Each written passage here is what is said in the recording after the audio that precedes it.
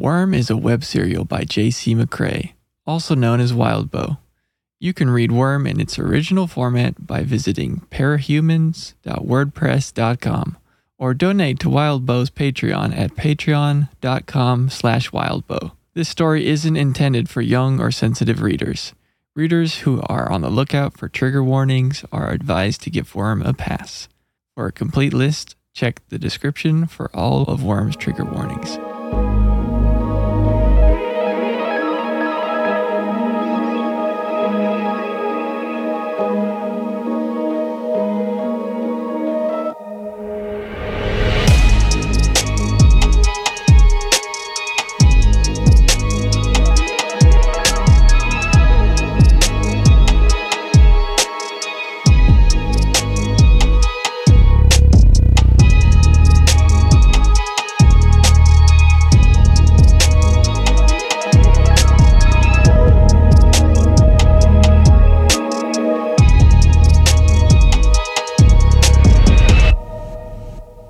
Good morning, Brockton Bay. Buckle up. I hope you're ready for some brain damage. Oh, Brought to you by Fugly Bob's. Fugly Bob's for all your fugly needs. man, I want that restaurant so bad. I'm not gonna lie, I got really hungry when I was reading that part. But it's just let's to not we're getting off topic so much already. grease. Oh my gosh. Oh, yeah. Well, welcome back. Episode 4. Here we are. Arc 4 of Worm. Reading through this incredible web serial once again. And welcome to everyone who's listening. Thank you so much. We appreciate it. Let's go ahead and dive in. Why waste time? We're already talking about Fugly Bob's. As always, we need to get our initial reactions from our two first-time readers, Taylor and Kat. What did you think? There was action. There was possible teenage awkward romance. There was fugly fucking Bobs. I mean, the dick just keeps getting bigger and bigger for my boy Wildbow. I'm loving it. No, I think this was a great arc. There was a lot of action, and I feel like we're starting to get much deeper into the real content of like what we're going to see going forward. So I'm excited to talk about it. Yeah, it's a good one. Arc 4 continues kind of where we left off in my mind. I think we talked a lot about how, for a lot of us, myself included, Arc 3 was sort of that moment when we were reading for the first time, being like, okay, this is a story I'm going to sit down and enjoy, like having a lot of fun here. And Arc 4 just really kind of continues that. Love the dynamics throughout. I think we had a pretty good format last time that I know we're going to probably try continuing, just sort of moving through the arc chronologically, although I did want to shake things up this time and start with the interludes, just because they are not as connected as the previous interludes. So let's go ahead and get through those now and then get into the rest of the arc.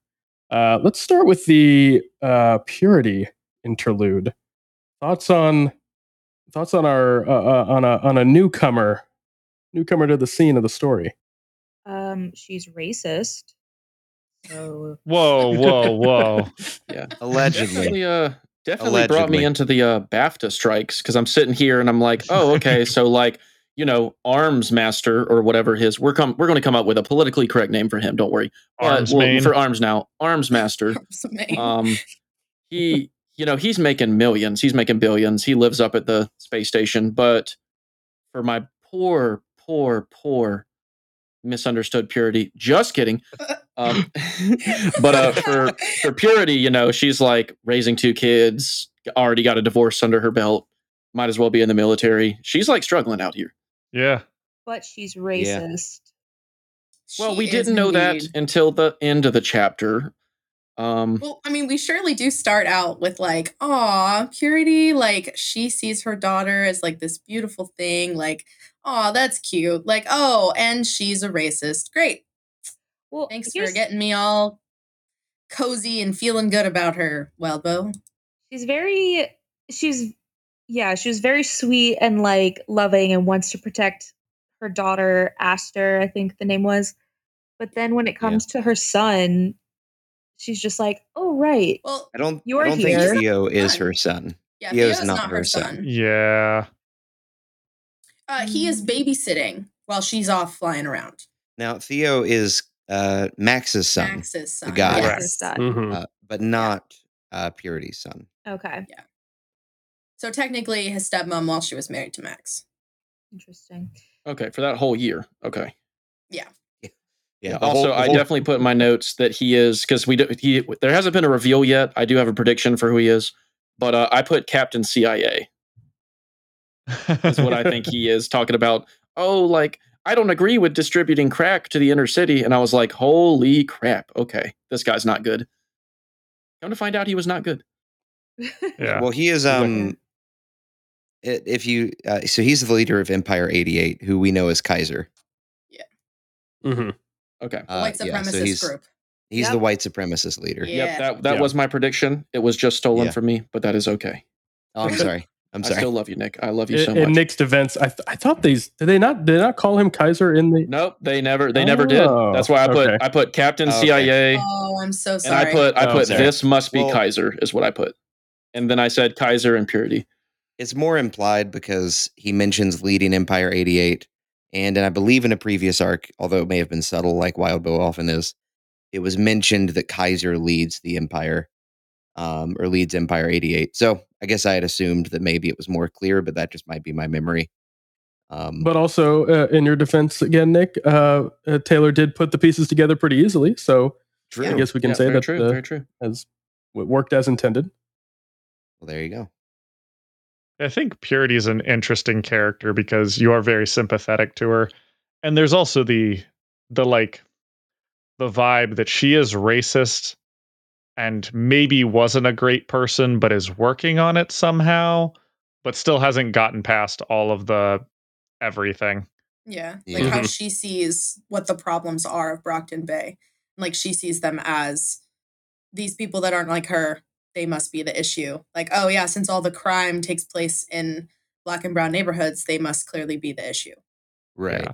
And it's not even just that. Like she definitely is like, yeah, I go after that. And I have the excuse that I'm not going after Empire 88 because that's old coworkers and that'd be awkward. But she does acknowledge like, yeah, like my group that I used to run with, the white gang is also just as criminal. Yeah. Mhm. Like she it's says not that at she- least, but at least they were fucking civilized about it, which I feel like Yeah. is just Yeah. a very like, oh, but it's okay when they're so doing it because cringy. it's not the kind of crime that she's seeing on a, it's not a defense of her. Yeah. She's yeah. Oh yeah. it's just it's a good example of somebody who as Wild Bow does, he's really good at writing in the head of somebody. Yeah. And to Purity, she has taken the step out of whatever she was in, and that deprogramming or whatever you want to call it, coming out of that, you don't just turn off the racist switch. Right. But And I think also- she's a good example of that. I do think that he does a very good job of showing that it's not a racist switch. Because I think most of the time in these like racist, when you're talking about it or discussing it, it's always you are racist or you are not. And I think that this is an awesome example of just showing how people can change and just also like, okay, I'm not in this environment where I'm constantly surrounded by these negative things. And now that I'm out and seeing the world, I'm learning and I'm progressing, and we might possibly get some redemption there. But she is definitely still in the racism. But I could definitely see, her branching out from this and possibly having some type of redemption. Here's a thought that occurred to me too. I think that Purity's interlude is interesting that it's here. Probably, I don't know if Wild Bow is thinking this way. Who knows? It may have just been to introduce Kaiser and Purity and those characters. However, I think that Purity forms an interesting parallel to Taylor Skitter, Mm. because Purity, at least at the beginning, she's like, "Look, I want to try to do better. I'm trying to clean things up. Yeah, I'm not doing everything I could be doing, but I'm gonna try." And so she goes to Max, to Kaiser, and says, "Look, I need your help." He says, "Well, why don't you just join me?" You might not like how I do it, but I am going to make the city a better place. Is kind of this perverted and obviously much worse twist on the way that Taylor's kind of thinking, which Armsmaster called her out for the last arc, where he's like, "What, you're just going to run around with a bunch of villains and hope you can, turn them in someday?" Like, Taylor, what are you really thinking here? Um, and so it's kind of this interesting, I think, comparison between Purity's motivations and then her kind of succumbing to Max's, charm and charisma, and Taylor sort of also struggling with, as we see in this arc, really becoming friends with the Undersiders, who one Mhm. day she still supposedly wants to turn in. So, Right. Yeah. She's still the double agent, as it were. yeah, exactly. And very good placement on Wildbow's point, because for those of you reading online, you have 4-6, you're going to have your interlude with Purity, and then you'll have 4-7. So the entire battle, which we'll get into, I just assumed that Empire 88 was going to show up because he introduced these characters. Mm. Mm-hmm. Yeah, and we'll definitely get to that. And that's Nick, that's a good kind of segue too, in terms of parallels to Taylor as a character, because now we can go right into Brutus's chapter, which is such a great parallel Brutus. as Oh my well. gosh. Good boy, Brutus. The good What boy, a good boy. best Such a good interlude, boy. dare I say, of the whole series. It's I'm not gonna lie, it's not my favorite interlude because I have a special place in my heart for one other. Mhm. But if I ever have to talk about how Wildbow writes in perspective and does that to a degree that, like, you without names could probably figure out the character in the first page, the Brutus one is the one I instantly go to recommend to people. I'm like, this guy writes a whole interlude from the dog's perspective, and it's fantastic. Yeah. Yeah, it's just super fun. It's very well written. Even though it's written certainly in more simplistic language, uh, in a way it still feels deeply complex, and you do feel like you're seeing things from the dog's perspective. I love how Wildbow explains how Brutus knows what certain words mean, but also Mm, knows how they're used, and if yes. Master's looking at him, and just like, or Alpha. And I love that Bitch is the alpha of their group. I love it. Um But not necessarily of the Undersiders. Yeah, And but not like of the the fact that he Undersiders. knows Yeah. that is so Mhm. I love Brian's alpha's alpha. it. Yeah. Yeah. Well, the fact that he's the scentless man. Right. The I was going to scentless say that. man. I love That's that. that's a great point that, like, you get from this perspective that just nowhere else. Like, Yeah. oh, Yeah. Why is Brian scentless? Is that his because of his power? shadows. I think it's Because of because of his the darkness? shadow. Because Okay. like Yeah, in the yeah. darkness, It you dulls can't the senses, hear right? anything. You can't Yep. see anything. It's like it kind of But I shuts guess- off all your senses. I guess that makes sense, but it wasn't like he was actively using it inside of their own base. So it makes it seem like maybe it's a more subtle, like he's constantly using it, Yes. whether or not he realizes it. I think that it alludes Yeah. to that very Kind of much. that subtle, So yeah. subtle thing there. I would say, as we will just talk about in the chapter as well, there are other times where you realize your powers are going, and it doesn't necessarily require conscious effort. This is true. This is true. But we'll get to that. Don't jump ahead. We'll get to It's, that. it's what we Brutus. call a teaser. Just tickling their taints real quick. Yeah. Yeah. Okay. Well, I love that Brutus's the way that he sees the world is very like scent based. So like when he's talking about like the scent of the warehouse versus like the scent of this like dogfighting ring area, it smells like blood and pee and death, and it's like it's a very heavy scent, Mhm. and that's how he perceives different parts of the world as they're he's being walked on his little Mhm. jaunt through the world, but it's all in sense of like what this smells like, what people smell like, what the world smells like, other dogs, what they smell like. And also, though, what a creative way of expanding on what we know of Bitch's power as well, because Yeah. like we get confirmation that the dogs are trained. She's not controlling their movements. Brutus, there's the parallel between Brutus and Angelica, who's not as well trained yet. She can clearly exert her power from some bit of distance. She doesn't have to be touching them or right up on them. Little things like that were really fun to read and sort of have such a unique perspective on her power set and how she utilizes it. Also, Bitch is such a great character, and I love this arc, or love this interlude for her, because who isn't gonna hate the character that's killing everybody in a dogfighting ring? Like, it's just such a great scene. Yeah. Her interaction with the kid, with the child, is something I found interesting reading, because she doesn't like push the mom away. She doesn't push the kid away. She stands stock still, and Brutus, sees that, mirrors it, stands perfectly still, and then follows her every command, like guard the kid, bite the kid, but don't chomp too hard, like all this stuff.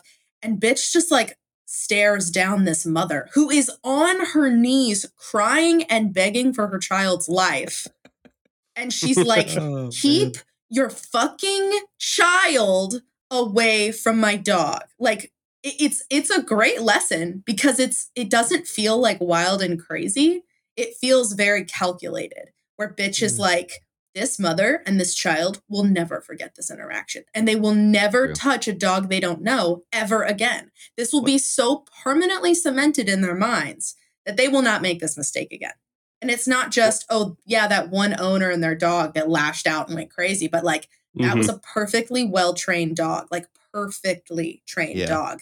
And it was a lesson. What kind of a dog is Brutus? Brutus is a Rottweiler mix? Rottweiler? He's a Rottweiler. That's what it is. Yeah, because he has a dog tail. That's right. That's right. Yeah. Because for some reason in my mind, I had more of a pit bull in my mind. But yeah, Rottweiler makes sense too. I love too that he basically doesn't even bite the kid. He kind of just swallows her hand. Yeah. right. Sort of just holds gets on. her hand in his mouth, like yum yum yum yum. I kept thinking of that video only because it was just shown to me again. But the video of the girl with the bear at the fence and going, "Can I pet that dog?" You seen that? Can I pet that dog? Kept thinking of that scene the whole time. I love it. All right. Any final thoughts? Yeah. Any final thoughts on the interludes? I know we could stick around for a while, but we gotta. Yeah, I actually did have I don't know. Oh, go ahead, Kat.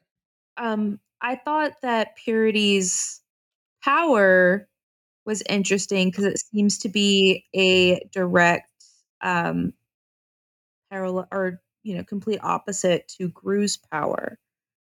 Oh, I didn't even think about that. And yeah, I just thought it was kind of an interesting thing that I feel like could probably play into how when they finally, because obviously we're going to see Purity later. We had the Glory Girl interlude, and then we had the interaction with Glory Girl and Panacea, and then I'm assuming we're going to have an interaction with Purity not too far in the future. But I'm just interested how their powers would interact together, since hers is all light and his is all complete darkness. Yeah, that is interesting. They both seem to be kind of like solid forms of that too, where Gru's manipulating this like solid form of shadow and she's manipulating light in a solid way. And it seems like too she gets her power from electrical lights. Like when she comes into the room, doesn't she tell Max, "Thank you for the power" or something like that? And they specifically mentioned halogen lights. Halogen lights. Yeah. Yeah. Yeah, that is super interesting. Also, Rachel has an army of dogs now. Yeah. So yes, she rescued a lot of dogs. I love it. Building an army. Yes. All right. Well, let's get into the arc itself, arc proper. We'll kind of go probably scene by scene here. Hannah, do you have some little summaries for us for like the first? Yeah, I do. We're gonna break them. I've got them broken up a little bit. So chapter section. So first, we're gonna look at chapter 1 here, which Taylor heads into school, hits Emma with a zinger, leaving Taylor feeling incredibly confident as she heads in to meet with the rest of the Undersiders.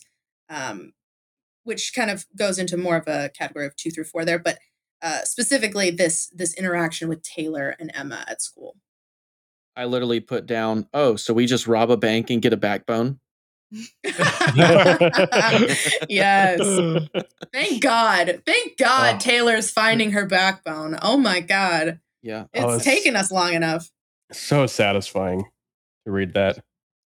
And I do love where he talks about, even though she was assertive and said, fuck you, Emma, just her talking to herself, just like, oh, well, even though I did that, it's going to cost me later.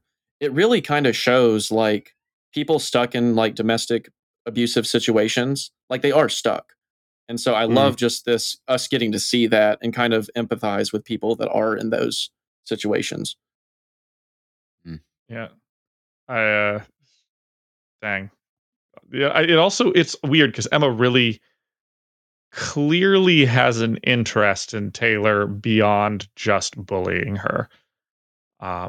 You get the impression when she's talking about like, look at me, I've got all this. I've got a job. I'm going to, probably going to go to college and do well. Look at my life.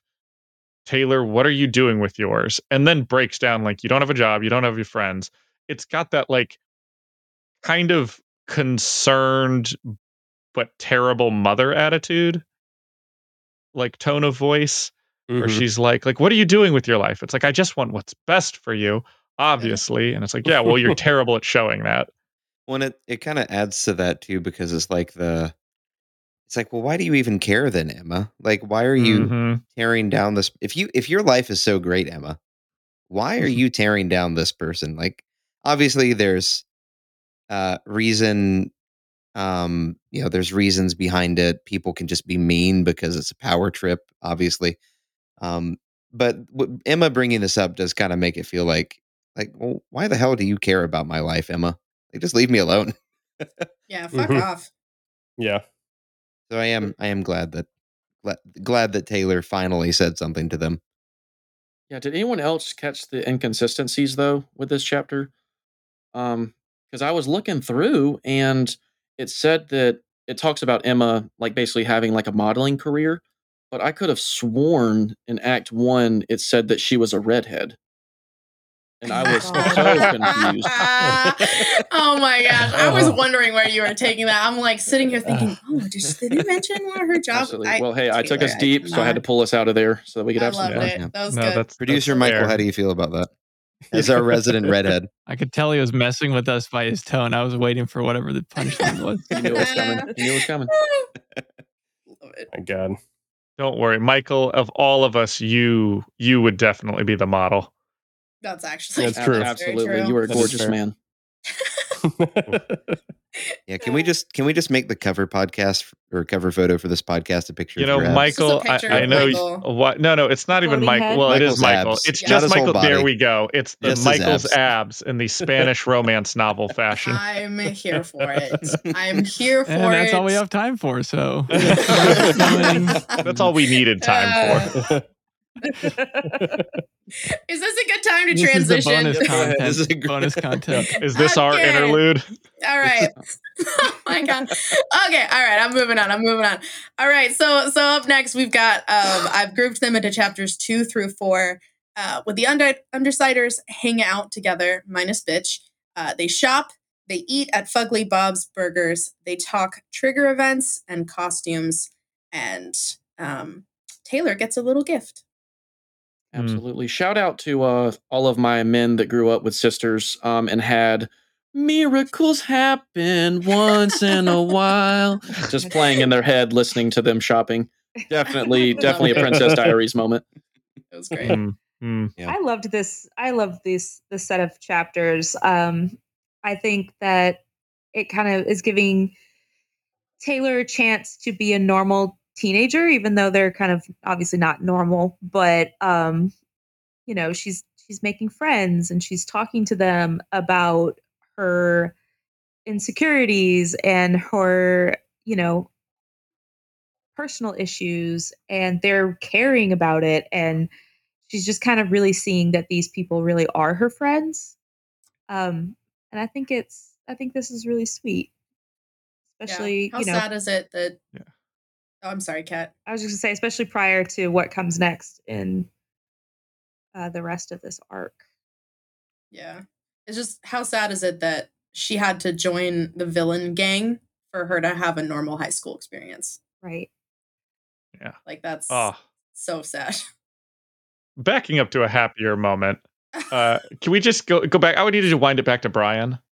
Just waiting there with coffee and the best muffins in the Oh, world. bless him. Oh yeah. Bless just a every man who morning. brings you coffee and muffins. Woo! Take notes. Can we? Hot Brian is hot. Agreed. Hot Brian is Brian hot. is Brian hot. is Agreed. hot. Hot Brian is hot. This is true. Hot Brian is sweet. Brian Then is they sweet. sit on the beach Yes. and they read the paper together. And then she has this moment where she gets up and he's like, "Where are you going?" And she's like, "You know what? I'm going to school." And he just kind of like respectfully is like, "Cool." And it's that, you know, Cool. Cool. yeah, he gets it. And also, I love Taylor's explanation of like, it's not even about going to school. It's the same thing as the bitch, dilemma. It's, I'm not about to fucking say like I'm done because that's letting them win, and I'm not fucking having it. Mm-hmm. Right. Yeah. I love too the interactions between Tattletale and Skitter, or Lisa and Taylor, as they're shopping. It's just fun.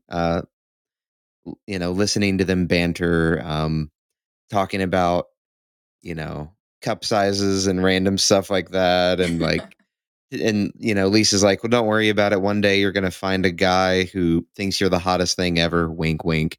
Hot And Brian. yeah, Hot exactly. Brian is Brian. hot. I think most of Um, my notes are about interactions between Brian and Taylor, and they're like subtle. Yeah. Little flirting. I do, because they are subtle. It's like things that she would just naturally notice being like a teenage girl, but I don't know. It doesn't feel awkward or like Right. forced or anything. It's just Feels like supernatural. they're hanging out. Mhm. Yeah. And at this point they're still kind of at that point where they are genuinely friends, right? They're not like pretending to be friends, but they obviously both have huge crushes on each other. They're like genuinely good friends. And I like that it's starting out slow like that. It's not immediately them, jumping into something. I think it does make it feel a bit more real too, especially for high school and somebody as awkward as Taylor seems to be. Yeah. It feels more natural. And I do love at Mhm. the end of the chapter, she's basically sitting there having a great time eating some fugly bobs, and she's like, "Oh, but I can't get too close because one of these people is a murderer."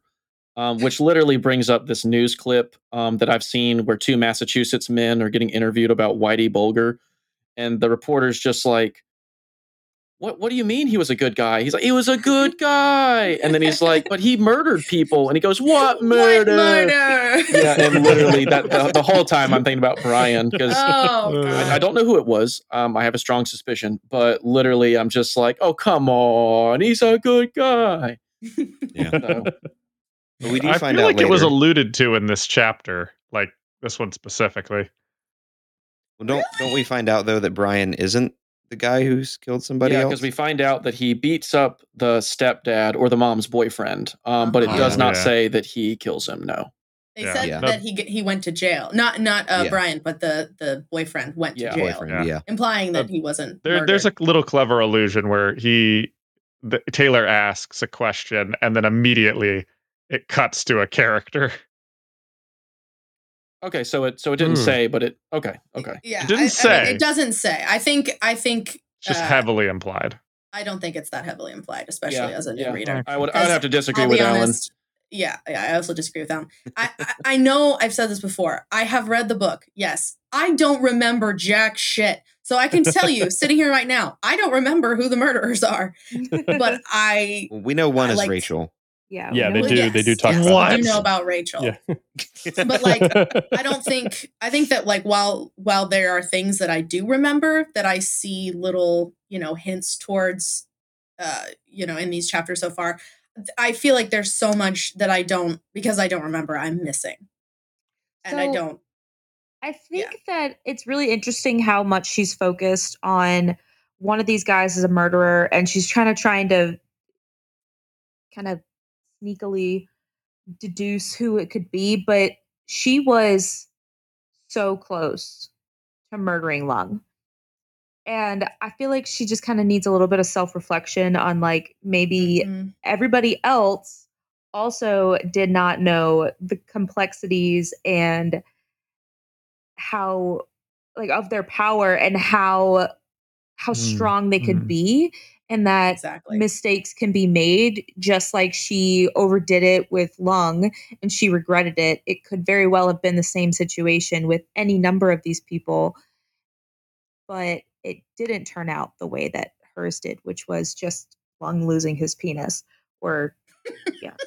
So See, I It'll thought never you were not going to be go in funny. the opposite direction. We were like, I think she just needs to have some self-reflection and look inside and see that she too probably could murder someone if she really too wanted could be a to. murderer Like if she wanted just to be. worked on it, did some self-assessment. Well, She and like, yeah, even- I could murder. I don't Yeah, think it's going and to be even- long. I think she is going to kill somebody at some point. That's Probably. a prediction that I'm Damn, going is to that a get. prediction? It is a Oh, prediction. save it for the predictions. Save it for the But yeah, prediction. no, Kat brings up a good point though, because even with Rachel, who is obviously like the most aggressive of the people that we know of so far, like even her, like Brian says, it was a complete accident. Like she didn't know what her powers were doing. She just was angry and upset and lashed out, and it happened. So even like for Rachel, who we know is pretty violent, her killing somebody wasn't even on purpose. So I think that speaks to the possibility that for whoever the other member is who has killed somebody, probably a similar circumstance we could assume, but we don't know. And I do love how Wildbow writes the sort of morally gray, because it's Armsmaster who tells her in the last chapter, right? Like, you've got 2 murderers on your team, Yeah. right? Yeah. Yeah. And so then, she's wrestling with it, and then they talk about Rachel, and as the audience, you get that sympathetic element too. You're like, oh, she didn't know what her powers did. She accidentally, grew this giant untrained dog, and it killed people. Like, that's not her fault. I mean, it is, but there's a sympathy there. And then I love how she's wrestling with that. And then, of course, we get Rachel's interlude at the end here, where she just goes and murders a bunch of people. So, like, No, she doesn't. She doesn't kill them, I don't think. Maybe I read that chapter a little She differently. She didn't kill them. No. Nick brings up a great point, because I wrote I this. don't think so. Actually, Brutus in his monologue is like must hit, can't bite, must. Oh yes, must you're hit, right. Must bump. Like literally, Right. he is Pause, not clause. Yeah, you might be- okay. Has been Pause, trained. not Pause, clause. not That's clause. right. Amen. Oh, Now, I'm fair not enough. saying that she Fair might enough. not have accidentally killed somebody, giant dog and all, but at least from Brutus's perspective, we get that the intention is just beat the crap out of these people, but don't kill them. No, this is fair point. Fair point. I misread that a little bit. I think. fair I point. think. Yeah, So- not to. Sweet. Sorry, that was Yeah. probably was a little aggressive, but not to try and attack. Oh, no. That's good. Get That's passionate good. about these I mean- things, audience. I mean, we don't want to be wrong. There's nothing Exactly, worse right. than that. Come Yes. on. We're a group of friends talking about a superhero web serial. We are nothing if not pedantic about details. That's fair. Oh. That's a great point. I will correct the rest of you multiple times. Please do. I know. Feel Please do. free. But we're all kind of skirting around a big topic. We learned about trigger events and how people get their Mhm. powers.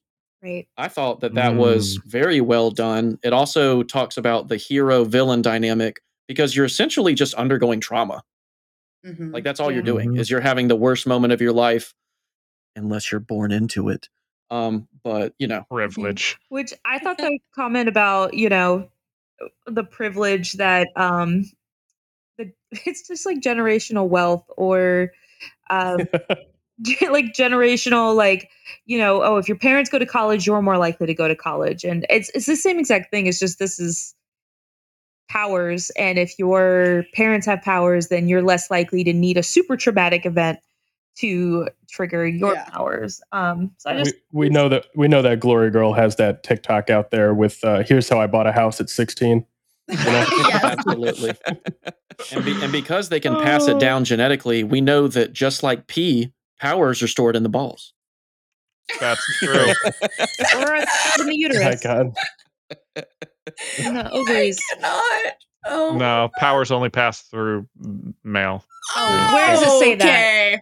All right. I'm pretty sure Max said that.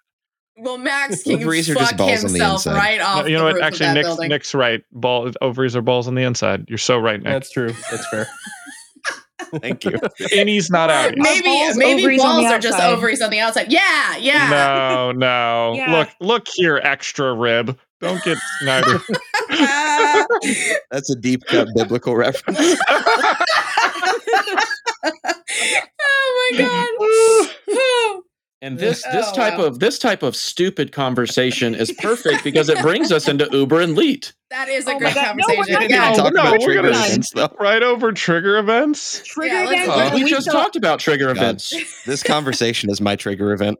I have more comments about Brian and Taylor, so we're not Yes. skipping past I that. have comments about Lisa and Taylor. I want to Yeah. talk about Taylor's trigger event. Mm. Oh, go for it. Ooh, yeah. So Let's get into it. the fact that she opened up at all, like we've been, Yes. this whole time, it's like been waiting and waiting and waiting, like for what happened in January, what happened in January, what happened in January. And her dad's wondering what happened, and she's just not talking about it. She's not even thinking about it because we're in her inner monologue, and we're not getting that information. And then now she decides to open up to them, and I just think that that was a really sweet moment because even Alec, who is definitely less her friend, it's like more of the aloof friend. He showed a very protective kind of concern of like wanting her to stand up for herself or wanting them to stand up for Yeah. her. Like, we could help you with this. Like, what do you mean you don't want to do anything? And like, you're telling me you can't, find a subtle way to get back at them. And I just felt like, even though he's aggressive about it, it was like a protective. I just really liked the way that everybody like had that conversation and how she got that concern from them, because I feel like that's something that has been missing for her from other people her age. Like, obviously your parents are going to be concerned, but to not have anybody at the school, like the whole time she was getting bullied and no one cared. And then now here are some people that care. And and want to protect her. Even if she doesn't want them to, knowing that they want to protect her, I feel like is a big moment for her. It's pulling at her heartstrings too, because Alec literally says, I wrote this down at the end. He said, then why the fuck are you a supervillain? Whenever Yeah. she Oh, that refuses to question. attack them. Yep. Mm. Yeah. Yeah. So yeah, Also, she's like, huh. she doesn't even hesitate when they ask her that either. Mm-hmm. She just immediately, Yeah. Like, She answers has it a- without thinking. whew. And it's such a great moment too, because it makes sense that she has her reasons. She knows why she's doing this, but even if it's subconscious. And the fact that she kind of has the sort of resolve or fortitude there to sort of talk through it. And it makes sense in the scene because she's talking through her trigger event. She's talking through all of this stuff, and it just sort of comes out. It's like, it's such a great scene of her, like her own sort of self-realization in terms of why she's even here.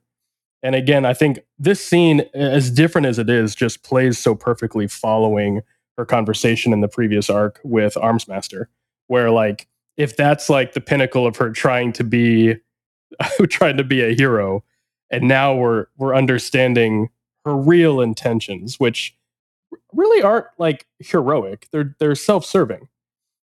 Not that that's wrong, but it's a great little moment. I love the speed at which he responds.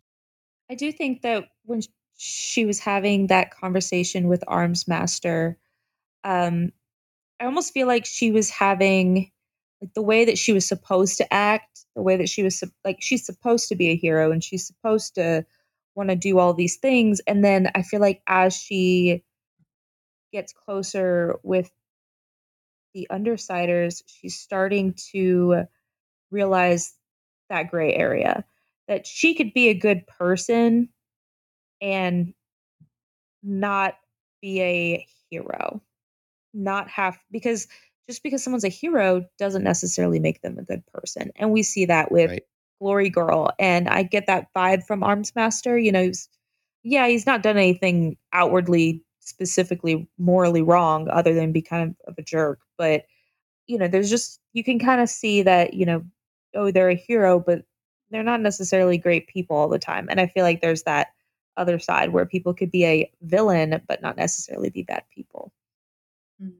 Yeah. Which brings up, like, I mean, for Arms Master and any of the heroes, like, we now know Taylor realizes, like, oh, like, this trauma has happened to everybody who's got powers.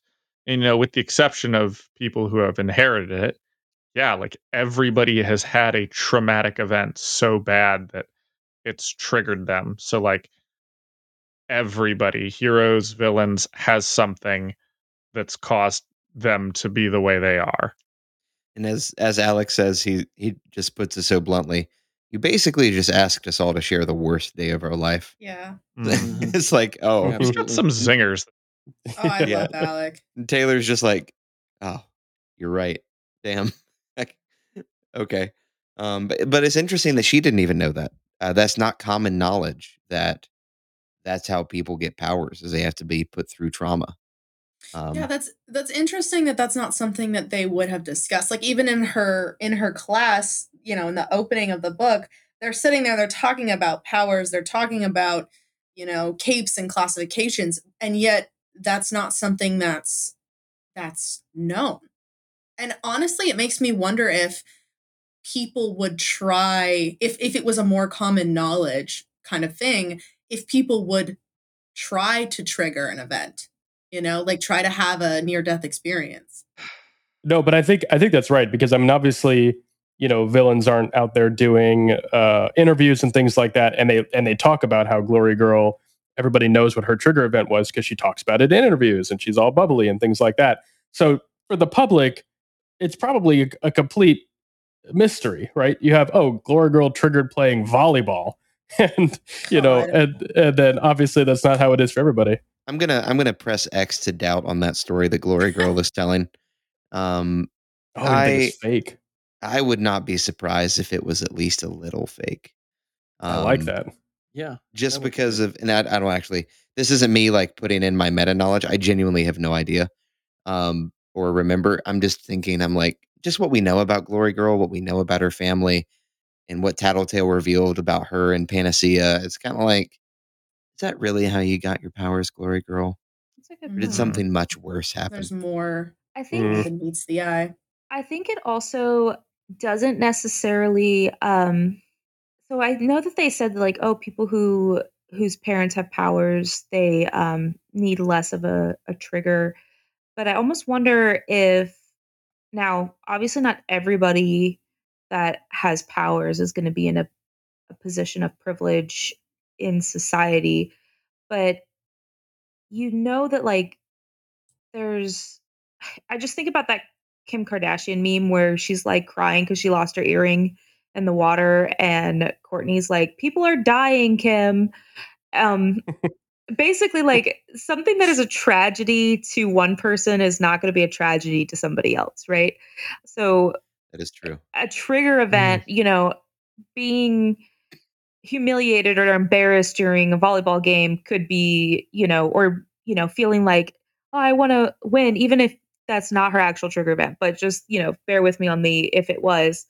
Maybe that feels like the worst thing that could ever happen to her, versus you have someone like Taylor who, if her life was that simple, if it was just a fucking volleyball game, her life would be a breeze right now, because Yeah.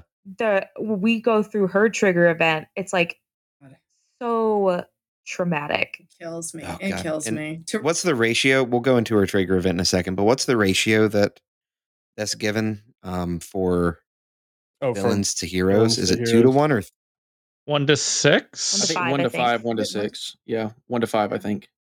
Yeah, 1 to 5 sounds right. yeah, just that. Oh, yeah, it's crazy. Man, Yeah. the two of y'all are killing me right now because Kat had a very amazing explanation. But like when Nick said, oh, I don't think that's the real story. Well, if we look at Glory Girl's interlude, what does she have a problem with? Freaking self-control. And so Mhm. literally, who knows what happened to give her power, but she freaking lost her temper, and that's the first time the public saw her powers. Was her like just having an outburst at a volleyball game.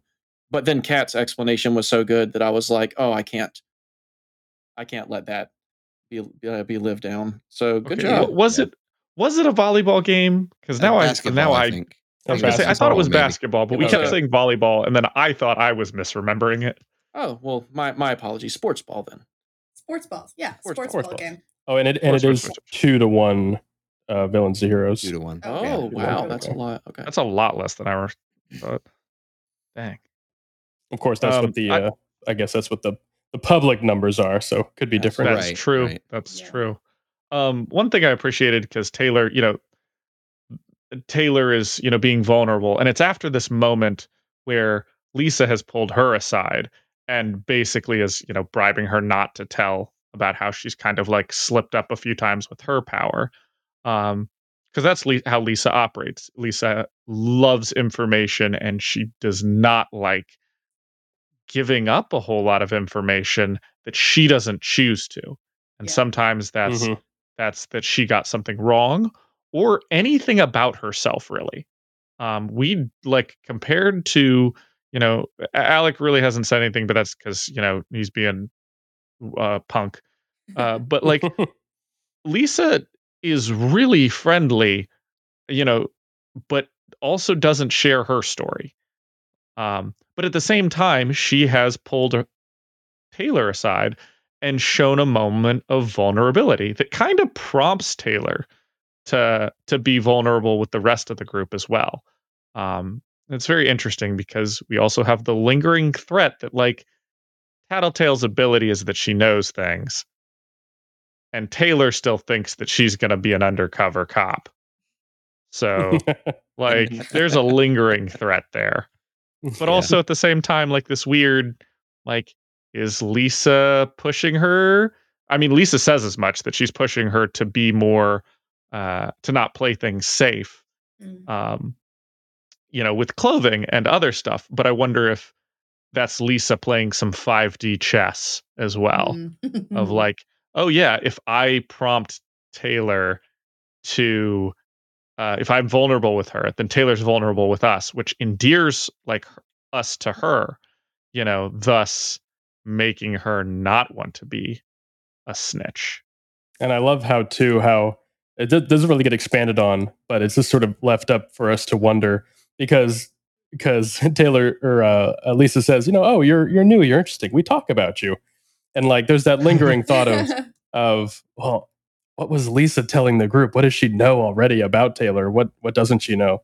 So it's kind of that fun that fun moment. Also, I have to mention that whole scene with Lisa and Taylor as an introvert with extroverted friends. That scene is so accurate. Oh, It's Jacob, like- I'm so sorry. No, in a good way. Like it was so well written that it felt. And this is something that we've talked about that Wild Bow does well, and just kind of character interactions just feel so good.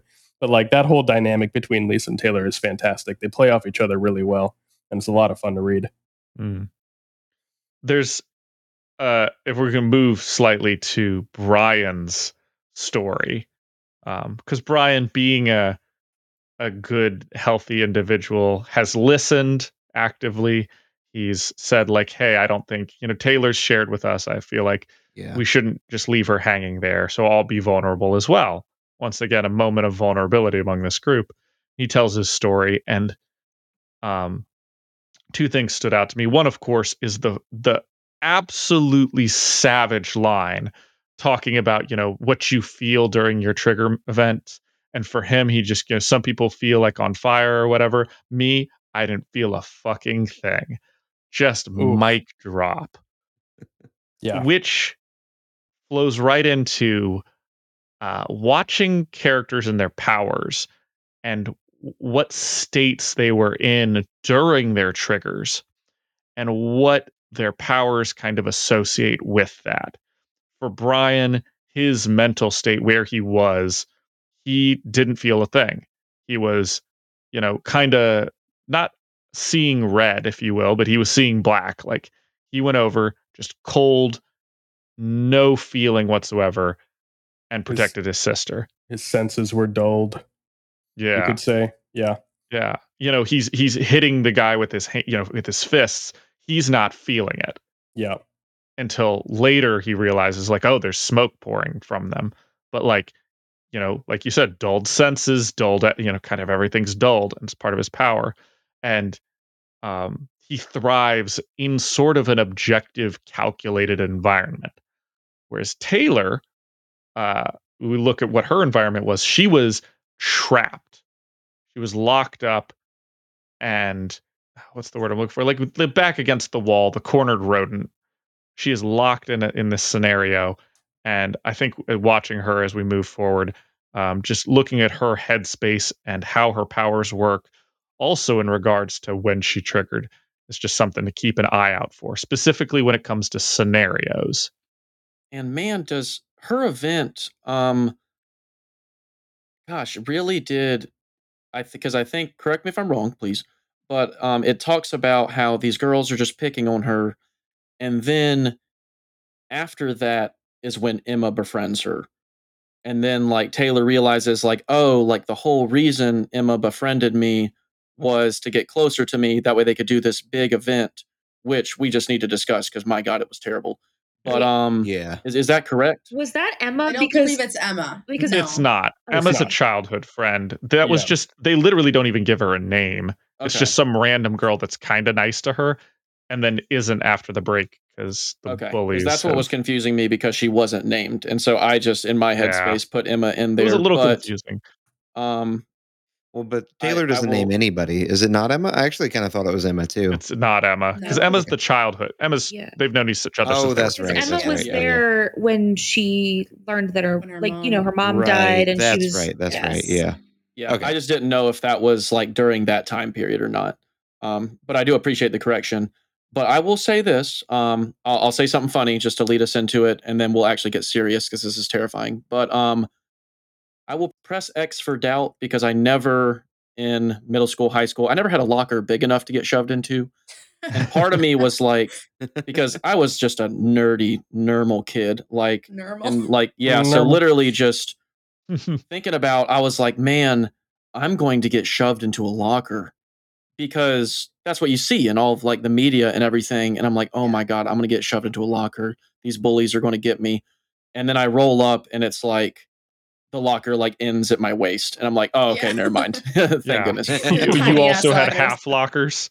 Yeah, we Or had Yes. 3/4 Yeah. lockers. yeah, Like we had 1/3 locker. full sized, like the full length lockers for 7th Oh, and like 8th floor to grade. ceiling? Yeah, Oh, wow. not Cool. floor to ceiling. The Fancy. ceiling would be really high, but it was like 6 Oh, feet. right. Okay. Full body. That would be a huge ass Full-bodied locker. locker. Full Like, body. I could definitely fit in. I think I could definitely have fit in my locker in like middle school, which I'm assuming Taylor's a small girl. She's not. Yeah. She's not big at all. She's probably about the same size that I was around 8th grade, freshman year of high school. So yeah, I don't think that's unreasonable at all for her to fit in the locker. I do think people being shoved in lockers is a little cinematic. A little cliche there. Yeah, but But the fact that they filled the locker with used tampons, That's like so that, like sick. these bitches were Yeah. scheming. That's Yeah. like that takes Yeah. time. the fact that they had Time, been yes. collecting it Premeditated. and like chose to like back off so that she Ugh, wasn't So expecting it. sick. It's just so evil. It's so evil. It's so Mm. Yeah. degrading and humiliating. And it made me so angry reading it Yeah. again. And just like the amount of time these girls sat down, they planned, they schemed, they collected. And then when they shoved her in this locker, they stood around and laughed with other kids in the hallways. And no one, not one person came to help her or said anything. Like she was in there for a long time to the point where she had basically started calling all of these bugs to her unknowingly. But that is just absolutely insane.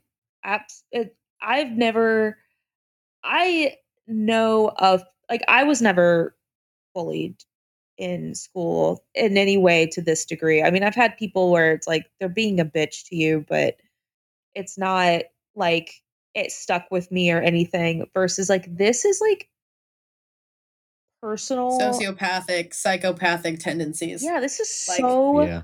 like awful. Like I just cannot imagine like putting time and thought aside to make another person feel this terribly. yeah, feel this miserable. Mhm. And this whole story, her trigger event is a fantastic example, I think, of one thing that really sums up the entire web serial, but something that Wildbow does so well. And the best way I've heard Worm described as a story is we talk about stories, we talk about deconstructing stories, right? Like Mm. for superheroes, The Boys is a really common example of deconstructing the superhero genre, right? Breaking down the tropes that we've come to expect. Worm is a reconstruction of the genre. And it is taking those tropes that have been broken down and not abandoning them, but rebuilding them into something that we're familiar with, that we're expecting, but not exactly, but doing something new with it, but putting a twist on it, but kind of breathing life back into the trope. Because it is, I mean, the shoved in the locker trope is, like we were saying, it's Yeah, it's it's everywhere. cliched. It's a joke now at this point. It's it's humorous, but there's nothing funny about this. I mean, No. it is brutal, and it is visual. I mean, it's graphic. It's just it's a really upsetting chapter. Like you're not enjoying reading it. Yeah. But it's so good. It sets her character up so well. And I think another important part of her telling the story is, we get that point where she was like, I'd like to think that you guys were my friends. And, they're like, shut up. Of course we're your friends. And Brian, I will slap you if you finish that sentence, is what Lisa says, I believe. And Brian says to her, and we appreciate, or at least I appreciate, that you trusted us enough to share your story. And I feel like that kind of reaction is so important, because that's only going to keep building trust between her and the rest of the group, knowing that like she expected a completely different response. She expected them to be like, oh my God, I didn't realize that we were friends with a fucking nerd or, dweeb, and this person's lame. We should stop being friends with her. Instead, their reaction was completely into her defense and completely sympathetic to her. And I just thought that was really sweet. Even though she had this awful experience, sharing that kind of information with others really brings you closer together. And I think it's also they did this over, dinner or lunch or whatever they're eating, but Ugly Bobs. they always say like I don't remember what the exact phrase is, but breaking bread with people is like the best way to like get to know people. It's like eating is a very like natural thing, and people seem to be more comfortable when they're eating. Like there's something to do with your hands. There's something to fill the void of silence. It's not awkward silence when people are chewing because they're chewing. So I just feel like it's interesting. Eating together and getting closer together. So Yeah, and she really did go into this just like, okay, I am the good cop infiltrating these bad people. And then Brian's like, yeah, so I beat up my evil stepdad and I became a villain. That way I could go ahead and take custody of my sister. Yeah. And Yeah. you're like, whoa, wait a second. Yeah, so it's a complete 180 from where she started. Right. And I think I wrote something, because I wrote down, I knew he was not in this just to be a villain. Because I'm like, there is nothing about him that says I want to be a villain. I want to be a bad guy. I've had that vibe from him, and from the others. I don't know about Alec yet, but I just got the vibe that they're like fallen into this versus being their choice being to be a bad guy, versus like bitch, she wants to be mean to people, even if it's to the right people, i.e., dog fighting and people abusing animals and stuff. But she wants to like do bad things versus like Brian, you could just tell this whole time he's wanting to make calculated decisions, things that are going to like he doesn't want to just rob a bank because they can, Yeah. or he doesn't want to just jump into things because they can and they're villains and therefore that's what they're supposed to do. It's more like, if this isn't going to benefit us, if this isn't going to make us money, then this does not make sense. Yeah, not recklessly putting people in danger. Right. Because motivations are very like, well, we understand that this bank heist is to build a reputation for ourselves, to collect, these things for the boss. And our intentions are not to rain down havoc on Brockton Bay, to, hurt people, but like we have these steps, we're doing them, we're going to be careful, we're going to be smart. We're not just going to run in there and cause absolute havoc. Mm. So this is so just a slight segue. Lisa had said like in order for her to share her story, she'd need to be drunk, and she said, "I'm not legal to drink for a few years yet."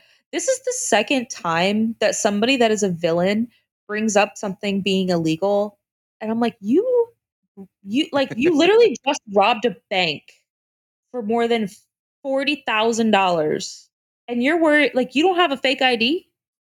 That's a good point.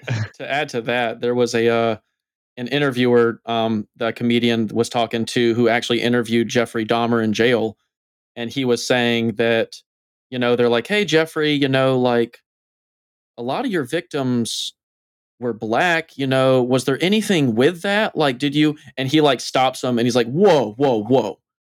I may have killed and eaten people, but I am not a fucking racist." You know what I mean? So it's that whole dynamic of like, whoa, whoa, whoa. I rob banks from the man, but drink underage? What am I, an animal? I'm not about to get this poor waitress busted, Right. Exactly. for letting a minor drink just because I wanted, a margarita. Oh, that's Yeah. funny. I wanted But a also, too, margarita. I could Please, say, totally drink too- a margarita. Yeah, I would see that. I could see it too being like, they are villains, but they talk about risk versus reward. Of course, the risk of robbing a bank is high, but the reward is high. The risk of getting caught trying to get alcohol is probably a lot higher than the reward of just getting to drink alcohol.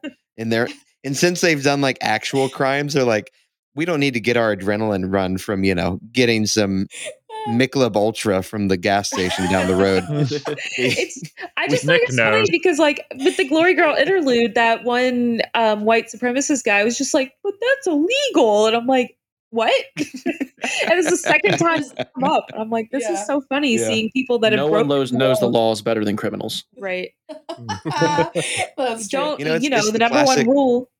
Yeah. Don't break the law while breaking the law. That's exactly Amen. what I was about to say. The Yeah. classic rule: Yep. don't break the law while you're breaking the law. If you're gonna rob a bank, don't speed away. Just adding stuff on. Mm-hmm, I want to back up a second just to a personal favorite of mine for Wildbow, and for just more books should have this in general. But maybe it's the tism, but I cannot stand melodrama in books, and I cannot stand unhealthy relationships. People are in an unhealthy relationship if the point of the book is like that they're obviously going to show this is a bad relationship and move on to better and healthier things, then like that really upsets me. And in Wildbow's case, he continues to develop these healthy relationships or show unhealthy ones being unhealthy. And here we have a perfect example of a group of people sitting around having emotionally healthy conversations, talking about trauma, and that just gets me hot every time. And I don't see this in other books. I really don't. It's a lot of teen drama. it's not it's a lot of teen drama, and I'll read some more, we'll consider like classical literature, things that English majors read, And I'm reading this, I'm like, well, this is just a bunch of miserable people being miserable, and nobody's doing anything to get better. And that just drives me up a wall. And in this case, it's like these are, these potentially could be, miserable people, but they're trying to be better. As an English teacher, can confirm most good literature is about miserable people who stay miserable. Yay! That's why I love classic literature. Yay. Well, we could talk about this for hours because we literally did. But Yeah. we got a huge battle. Yeah. You just get to this tiny section at the end here. What is this? This cliff note. It says Bakuda. Oh, that's great. Transitions into chapter 5. I'm breaking this into chapter 5 with them at the lockers with Uber and Leet, and then after that we'll discuss chapters 6 through 10, which So I want to put a trigger warning for my viewers here. I say this to my friends all the time. We are going to be pronouncing several words like Uber and Leet and Bakuda.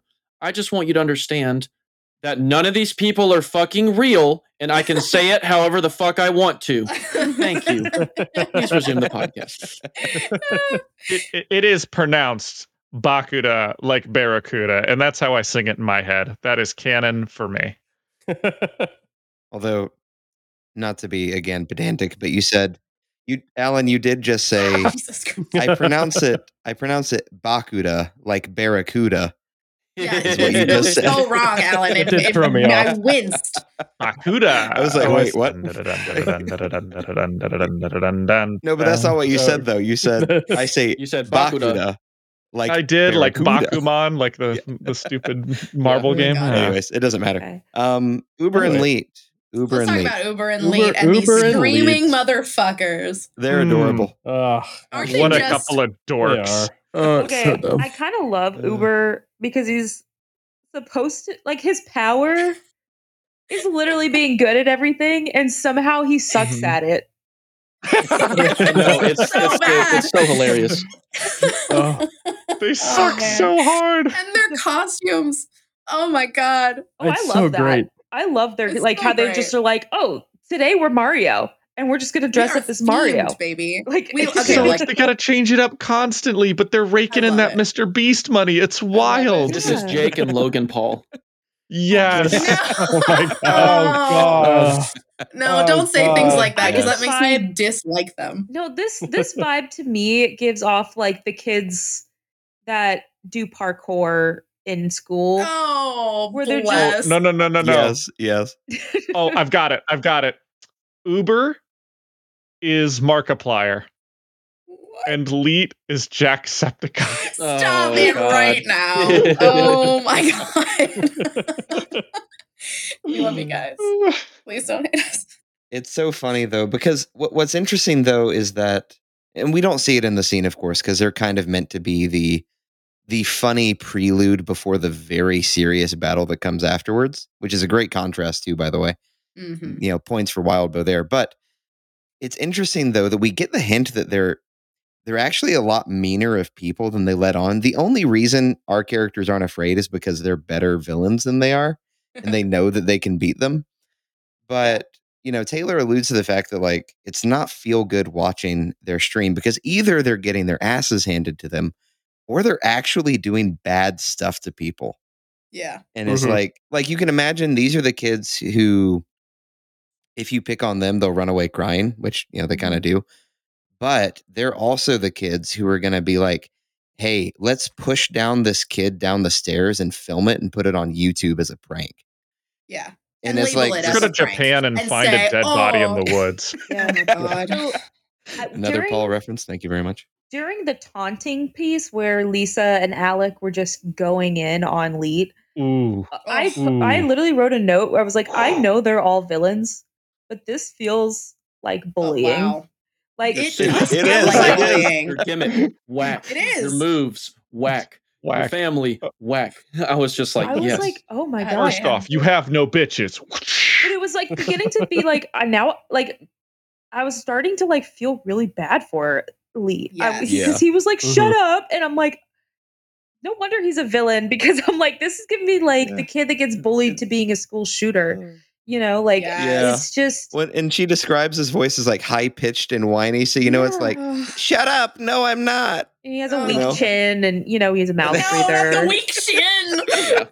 I didn't feel bad at all, because I was like, Leet is the guy that would bully someone to be the school shooter and then be like, after the fact, be like, oh, what happened? Like, come on, dude. But Also, I'm they're Yeah. apparently pretty well off. They're making a lot of money, They so make so much money. At Just this point, Logan it's and Jake like, Paul.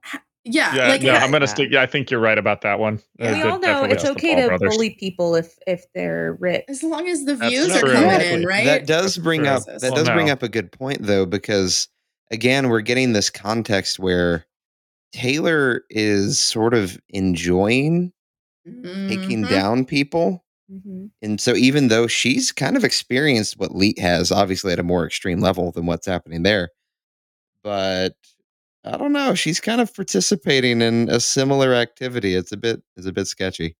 mhm. It's also fun because Lisa is, as we've seen, Lisa may be using her powers to, Yeah. as I'm theorizing, to coerce Taylor into joining them by building up friendship. But at the same time, she can turn that on a dime and destroy the relationship between these two. Yeah. Mhm. She is just taking every insecurity and kicking it in the dick. Oh, and just that line too, where she's like, well, "Uber, why you could actually be good? Why are you with him?" And he's like, Yeah. in his voice, "Because he's my friend." You know, Yeah. it's like, Yeah. all right, Uber. I do think that it's important though to note that like in Taylor's situation, for her being bullied, she is not actively doing anything to these girls to True. encourage them Yeah. to bully her. This is totally unprovoked for her, versus these guys kind of walked into it. I mean, like, whether you're getting punched in the face or you're getting emotionally damaged by, like, you walked into this fight knowing that you were going to get hurt in some way. It just sucks for Leet that he's going to have to, Uber and Leet are going to have a conversation later. Yeah. You know? Yeah. Yeah, it's going to be uncomfortable. Yeah. But back to what Alan said a second ago. Well, no, wait, maybe it was Nick. I can't remember. I have to read it. I have to read it because it's so good. This is at the end of 4.5. Taylor says, "I'm game. I was surprised at how excited I was. This was the sort of thing I'd put my costume on to do. Sure, the context wasn't what I would have chosen, but going up against the bad guys, I smiled behind my mask and reached out for my bugs." Mm. Like, she is living for this moment. Okay, can we talk about her taking down Leet real quick? Because Brian says something that I really liked. Him, good girl. Yes. Oh my god. Okay, I'm so sorry. I know I just clipped out. Kat, I have had this pulled up since the beginning of this episode and highlighted because I knew that you and I. All right, everybody, welcome to the podcast. Kat and I, we're going to sit here and we're going to talk about something that just lit our fires, ladies and gentlemen. 4.6. Thanks, I huffed for the lesson. Good girl. That's Brian, by the way. I literally Anybody who's not highlighted it following and along. wrote hot. I was like, I Brian is hot. I was not ready for that. I was like, oh, in the middle of the fight? Okay. I know, right? And he's like, actually, if you're gonna choke somebody, choke them like this. I'm like, Brian. Brian knows how to choke. Right? He's like, Mr. oh, Brew, we'll don't see you crush now. the windpipe. And I'm like, oh, he knows how. Oh He knows my how to God. get it If you didn't done. know already, Kat and I are connoisseurs of a good smut book every now and again. Gotta go to horny jail. Horny jail. Horny jail. We do indeed have that praise kink, apparently. That's true. Woo. Okay, I'm sorry. Wait, isn't a praise kink just code for like somebody's nice to you and that makes you horny? Is that what that means? It's a little different. This but is not yeah. a therapy session, Nick. You can Yeah. save that I'm for s- yourself. Yeah, you can put that sass This is somewhere neither else, a therapy nor a sex education talk. This is a podcast. Unless we need to have the podcast within the podcast within the podcast. Oh, Which Mm. we might. we do. We Oh might. my goodness. 3 levels deep. But it is a really fun scene. Yeah, because Yeah. imagine being a fuckboy. You were being choked by a girl, so already you're just like upset, and then someone teaches her how to do a proper choke blood you choke, better. and then she chokes you unconscious. So good. Two So things good. happened. Either he had the biggest, hardest boner that he will ever have in his life, And he'll never get or- it back. or he's about to go shoot up Brockton Bay High. I don't know which. Jesus. I don't know which. Uh, whew. Yeah. Okay. Also, I had to take a minute to look at that. yeah. I was like, oh, I just wasn't ready for it out of the blue. No. Just Neither was I. mhm. It was nice. I liked it. Brian, do it again. Do it again. Keep going with Keep that. up the good work. Yep. Very good. Well, I think we should move on to the real battle. Yeah. And Yeah. can I just offer that we change the name of our segment this week from What the Fuck Taylor to What the Fakuda Bakuda? Hey. What the Hey, fuck I is I love like up it. with I like it. Because holy shit. Yeah. Oh yeah. Jesus. Hey, Bakuda knows how to recruit, but only knows how to recruit one way. Knows how to recruit, Alan? Yeah. Knows? Nose. Ooh. Okay. Nose? So we're looking at Yes, chapters 6, 7, 8, 9, and 10, in which what I have written down here as the summary is Bakuda Big Boom Boom, because Kablooey Miss Bomb herself. Yeah. Just the horrific image of tons of normal Asian people wielding whatever weapon they could grab on hand as they were strapped into a suicide vest. Yeah. Like, or, had something shoved up their nose. Like, they're terrified. They're looking at you with terrified eyes, but they're not about to just blow up, except for that one dude. Well, he didn't Oh, really God. blow up. I mean, Yeah, he just He kind of liquefied. Just kind of- Vibrated. He vibrated to death. vibrated. Yeah. Ugh. Ugh. Gross. Talk about disgusting. I feel like this whole arc has been really graphic imagery that has just left me with a like weird shiver and gross taste in mouth. Like, oh, that was not a fun section to read. Yeah. And I love and I'm not talking about personality types. I'm talking specifically the fighting styles, but this was definitely a type A versus a type B person. Because I've had in my notes, I'm like, Bakuda's like, okay, I got my minions. What if they come at me from different sides? I got a Jeep. What if I need an aerial thing? I've got a rocket launcher. What if I need to do this? What if I need to do it in secret? I'll put the rings on my toes. What if I need to do this? And then Taylor rolls up and she doesn't even have a bugged storage system on her suit yet. So she's the just heck? like, bugs, give me your energy. Oh no, there are none. Okay. And I'm like, oh my God. She's like, cool. I got my pepper spray and my baton. Yep. Oh, Yeah. she has a handy dandy knife now. Yes. She And does a have the burner knife, phone. which comes True. in handy later. And the burner And phone. and a pen and paper. Yes. Yes, she is prepared. She Write is that down. prepared to Write that take down. notes. Yeah, absolutely. So I will say, graphic imagery aside, I do want to talk about though just how cool Bakuda's bombs are. Oh, yeah. Like- yeah. They're so Like, gross and so. they're- Who knew creepy, that there but- were so many wow. ways you could bomb someone? Oh Lord. Yeah, I know we're Featuring jumping the ahead. US Air She Force. gets. I think she unanimously in gets another coolest life, power. she just would have gone straight to the Pentagon. Oh, God. Oh, Yeah, I think Bakuda unanimously, are we all in agreement, gets coolest power of the arc? Yeah. I can agree with Oh, that. Okay, Kind of like Uber. Okay, all right, fair enough. Fair enough. I've got some powers I'd like to talk about. That Yeah, I was really gonna like. say, we'll and get there's there. We'll get We'll there. get there, there's we'll some get other there. powers that are introduced. Okay, fair enough. Fair enough. So Bakuda's blowing these people up. I don't have any notes from like 4.6 onwards to the end of that fight because it's just her blowing up shit. And Yeah. she is the Joker Mm. kind of at the beginning of The Dark Knight, but like way more prep. Oh, like- so much prep. Mhm. Like there was prep work for the Joker. Like he obviously is like, I've got a plan, even though he's like, I don't have a plan. He's got a plan and he's been working on it way too long.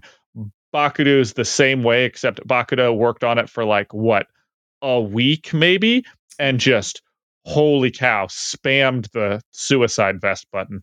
Yeah. Oh my gosh, just the amount of contingencies that she has set in. Like Mhm. she knows where they're gonna, come in. She knows that Uber and Leet are gonna distract the Undersiders, and then she's gonna come flying in with this Jeep, and she's gonna have the whole place surrounded. And not only does she have all of these suicide bomber, brain bombs going on with these poor innocent people, she's got people disguised. It's just like everywhere. We're going to turn this way. Nope, can't go that way. Okay, well, we're going to go over this giant container. Well, can't do that. Okay, well, she just blew that one up. So let's go back through the fire and double back. Oh, nope, she's prepped for that too. Like, she is prepared for all of it. And it's all this kind of crazy insanity energy, but it works. Like, it's working. The Undersiders are scrambling. They are not doing well. They are struggle bussing it all the way and getting blown apart as it happens.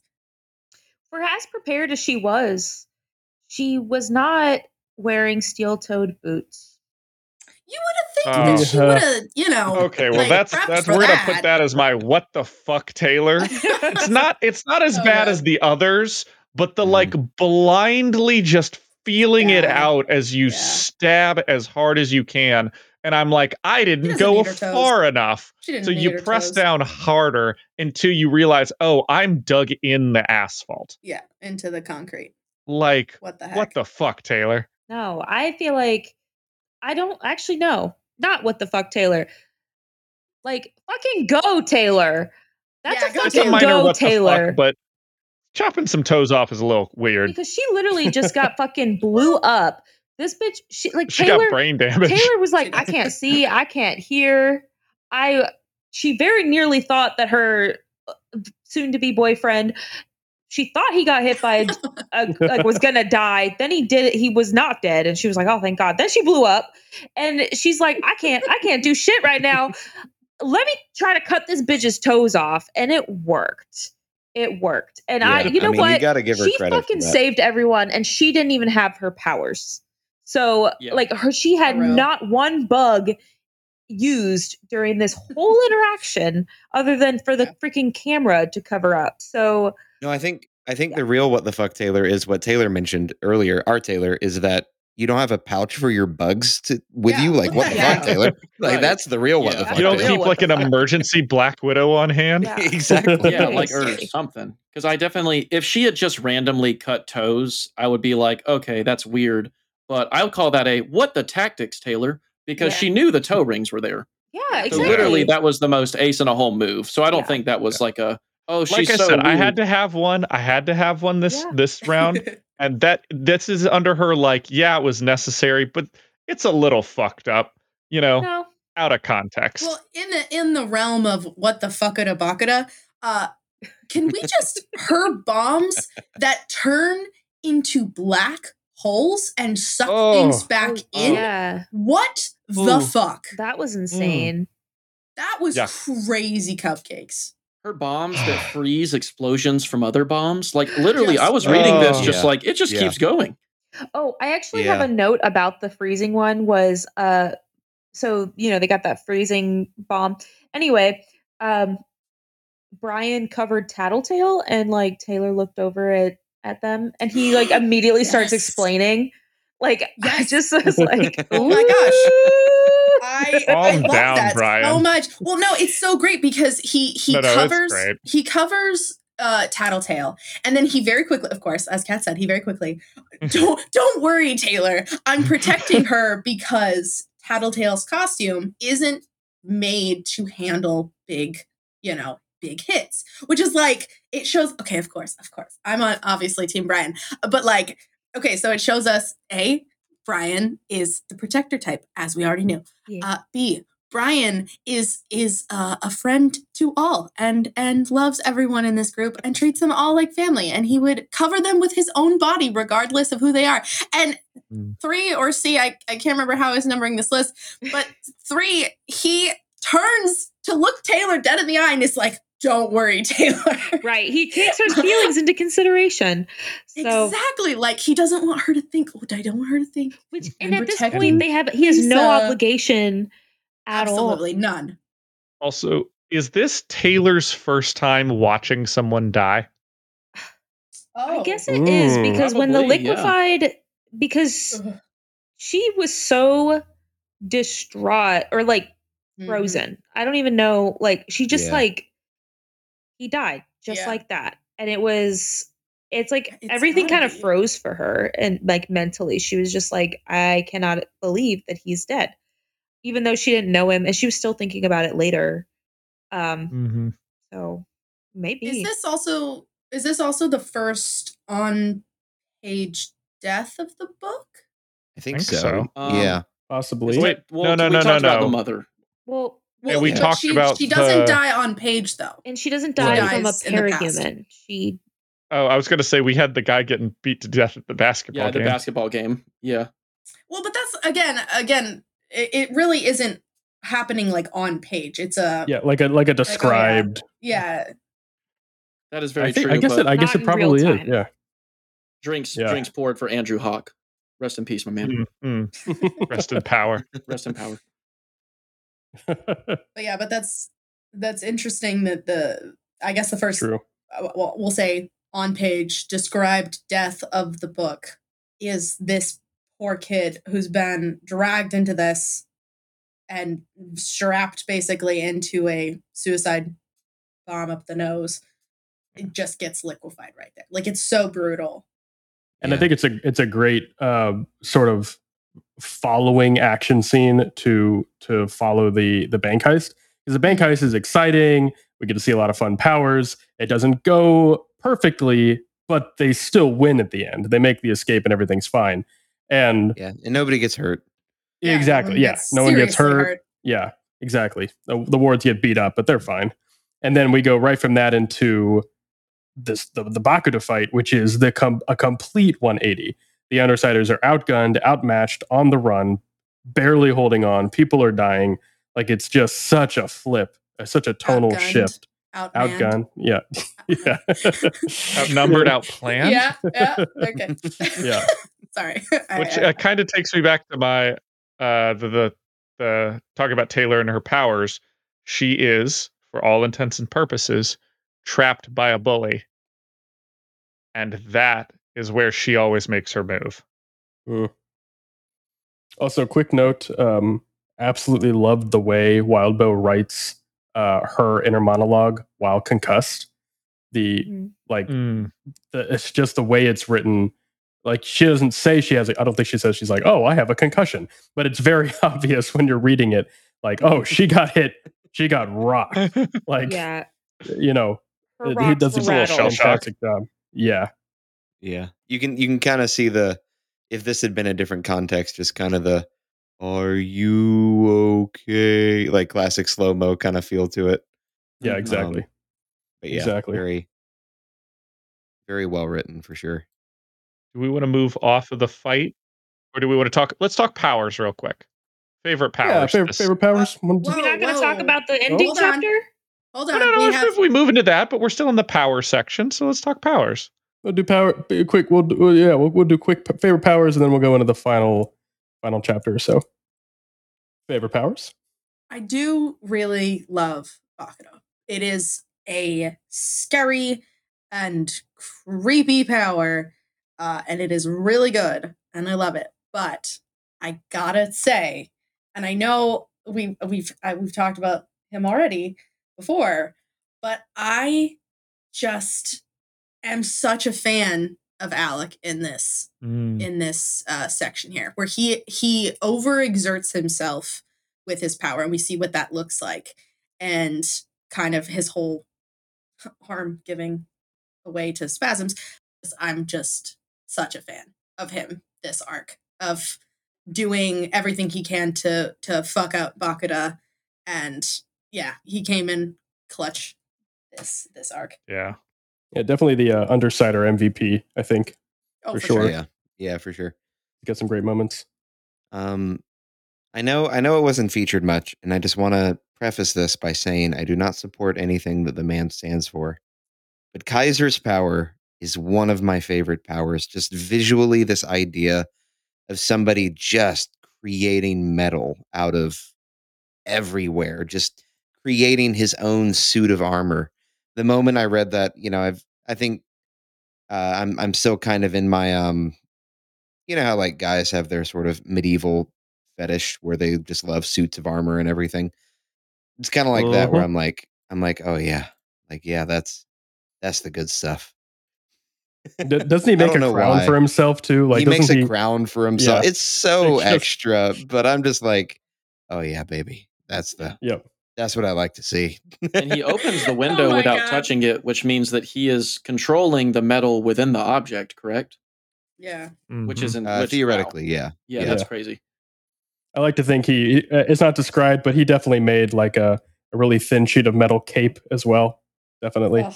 Oh, of just course. blowing in the wind. Yeah. Always No, and very forever. cool. Very Mhm. So cool yeah, power. so that's just always been kind of like I'm like, yeah, I don't know why. It just is attractive to me. Otherwise, actually I don't think there really is an otherwise. I think Bakuda's power is interesting, but it's just like you can make cool bombs. Woo. You know, I don't know. It just doesn't interest me that much. But yeah, so yeah, just metal Yeah. generation. I also it's probably because I love metal bending too, like from Avatar: The Last Airbender. So it does. Yeah, it gives off those vibes. metal bending is kind of the same vibes. I like it. Any other thoughts on powers?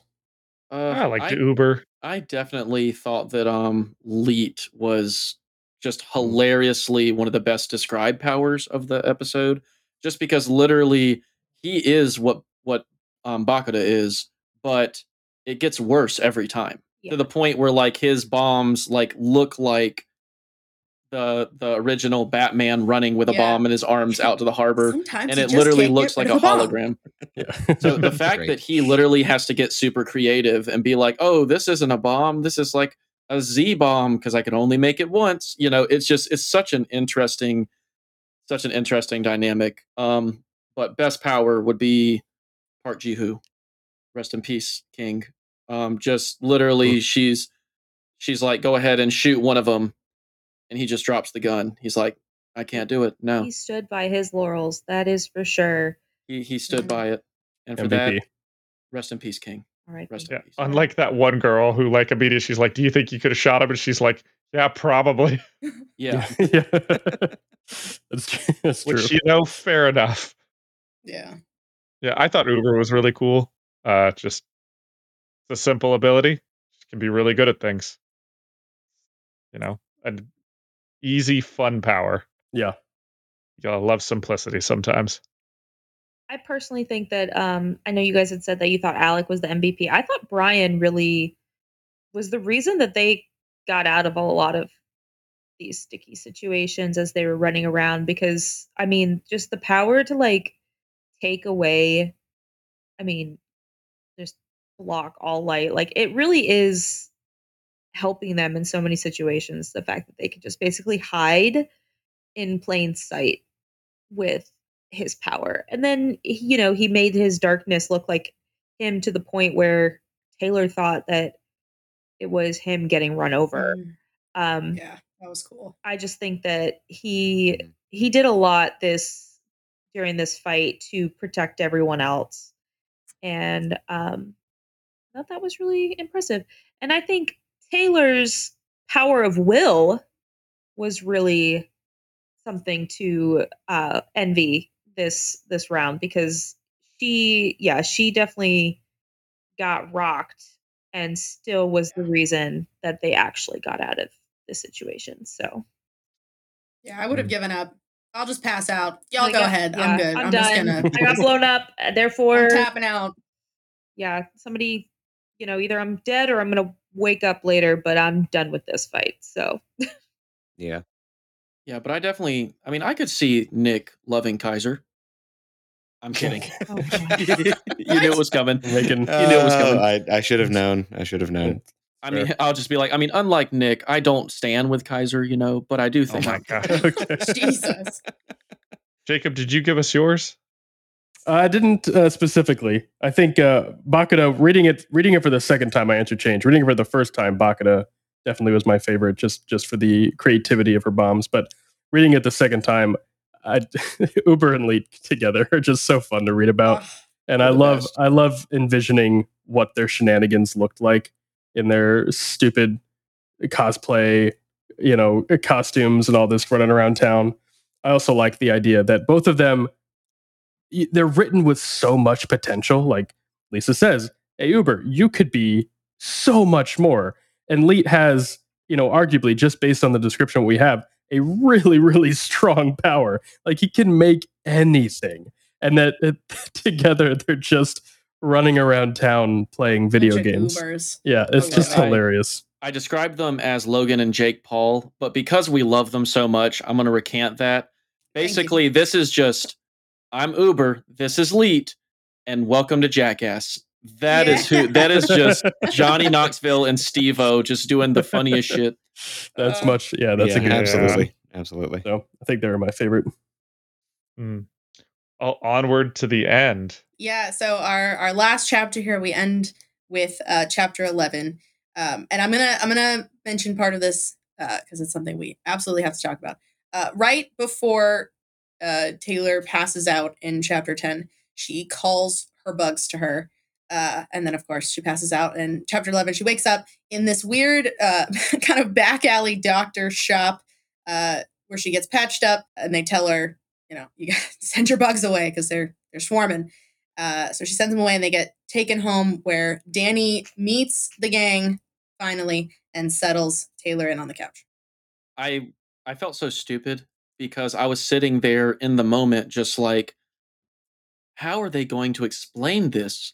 Like, how are they going to explain all these explosions? And they explained all the explosions just like, oh yeah, so there's a lot of explosions. And I was like, oh, okay, I'm an idiot. Yeah. The simplest possible explanation. It's such a great excuse just in general in the world. Oh, why were you late? Dude, this fucking supervillain came out of fucking nowhere. Right. Got thrown into my Glory Girl kicked this white supremacist into my car. It's kind of beneficial that they can kind of like hide in plain sight. Like, why are you so beat up? Well, there were bombs going off all over the city and a lot of Literally people got everywhere. hurt. So why wouldn't Taylor and them be part of that? So I did think that was clever because I didn't know how they were. I was like, oh, the dad is not going to be oblivious now. Nope, he still gets to be oblivious. So he got to meet her friends and he was so sweet. Mm-hmm. What a cute dad moment. Oh my God. He was anxiety baking. I He's know. such a sweetie. I love him. He was like, here's some cookies, here's some bagels. I got another bagel in the toaster. Y'all want to watch movies? Y'all watch movies. Like, he was so sweet. And I just thought that like it could have been completely different because we often see in like film and novels where it's like your kid makes new friends, you don't know them, things, things feel off, and then if she came back and was hurt, like we would normally see the parents like blame the new friends versus like he obviously trusts them as her friends, and he hears that she opened up to them, and even though he's hurt, he's just glad that she's talking about it with somebody, and it was just very sweet. Yeah. And of course Brian was holding her, so I'm obsessed with that. But Yes. I know. course. There's so many good Brian moments.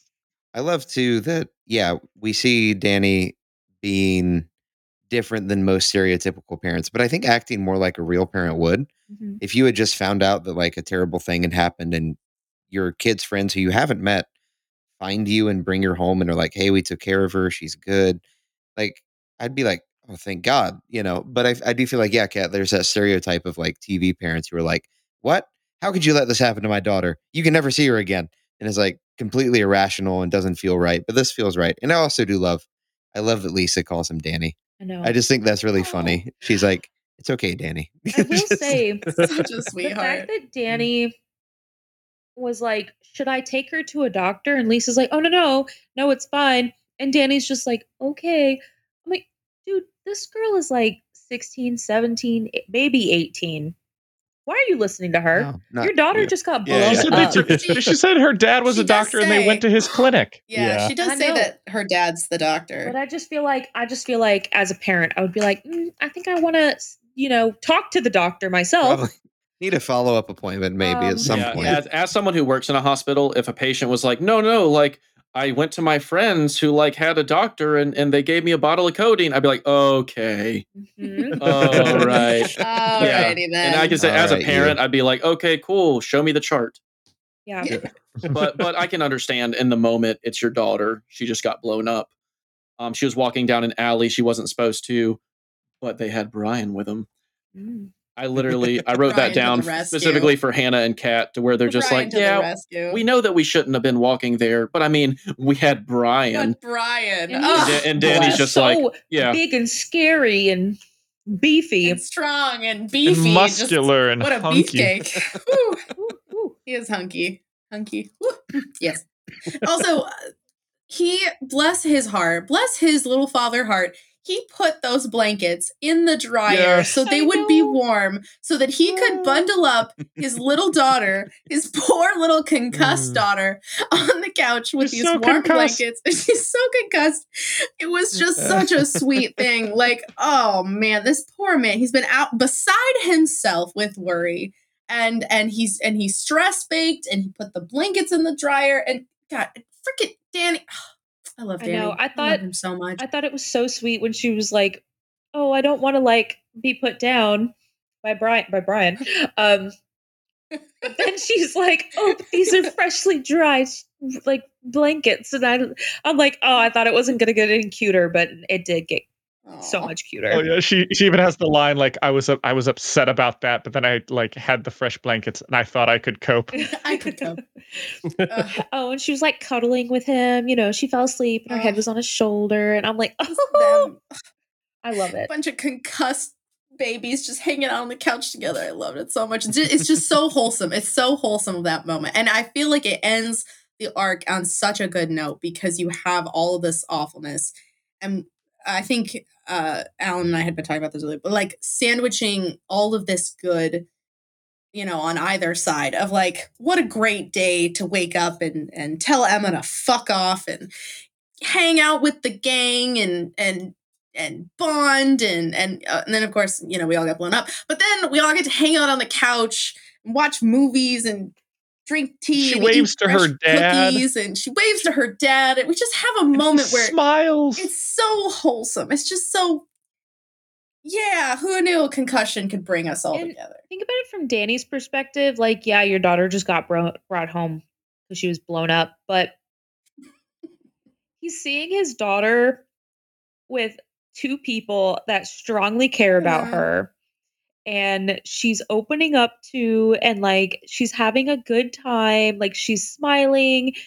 She's happy. Maybe, yeah, it's a bad situation. Like, she's injured and everything, but I feel like his heart has to be so full watching So them full. like hang out because she's just obviously been so miserable.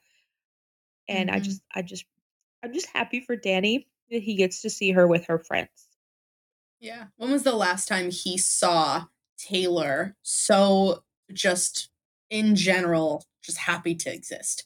Because even if he's seen her smile in the past couple of months, it's been like that forced smile of like, well, I don't want you to worry, Dad, you know, as opposed to this where like the camaraderie of them all together and And it's a feedback loop too, because she even says like that's the first time she's seen him genuinely smile mhm. in a while, is like looking at her genuinely smile. Like Oh, But so sweet. I just can't help but feel this anxiety. And again, I No, really you don't Nick. remember No, you much. don't. No, don't you bring your anxiety We're into this happy. moment. We're I'm happy sorry, I right just now. can't. we I we can't baked help that it. I'm all gonna out. need you to stop anxiously. I don't know how. All right. Yeah. You can cut that out. All right, I'll get the anxiety out. I'm sorry. I apologize. I brought it up. I have no anxiety. I don't know what you're talking about. Yeah, I don't either. That's right. That's right. This was just a great coming of age story. And the book Like ended literally, there. this is a yeah. And the book ended there. And that was the end of This Worm. is a cheesy Mm. coming of age movie, like teenage movie, where like she gets up, she finally has the courage to tell her fuck off after she's met Brian for like cupcakes, had the strength to go to school. Then they have like we are all going to open up about our feelings together, and then you know the bullshit contrived event happens that they all have to overcome, and then it's back to the teenage movie again. and they're like, oh, and then we like came back and all snuggled together and went to bed and we all lived happily ever after. It's such a good To feel teenage good.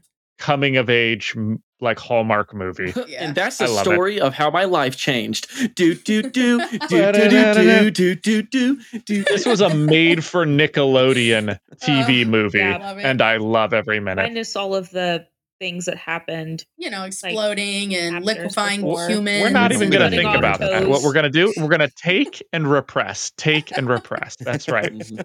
And then one day you'll die.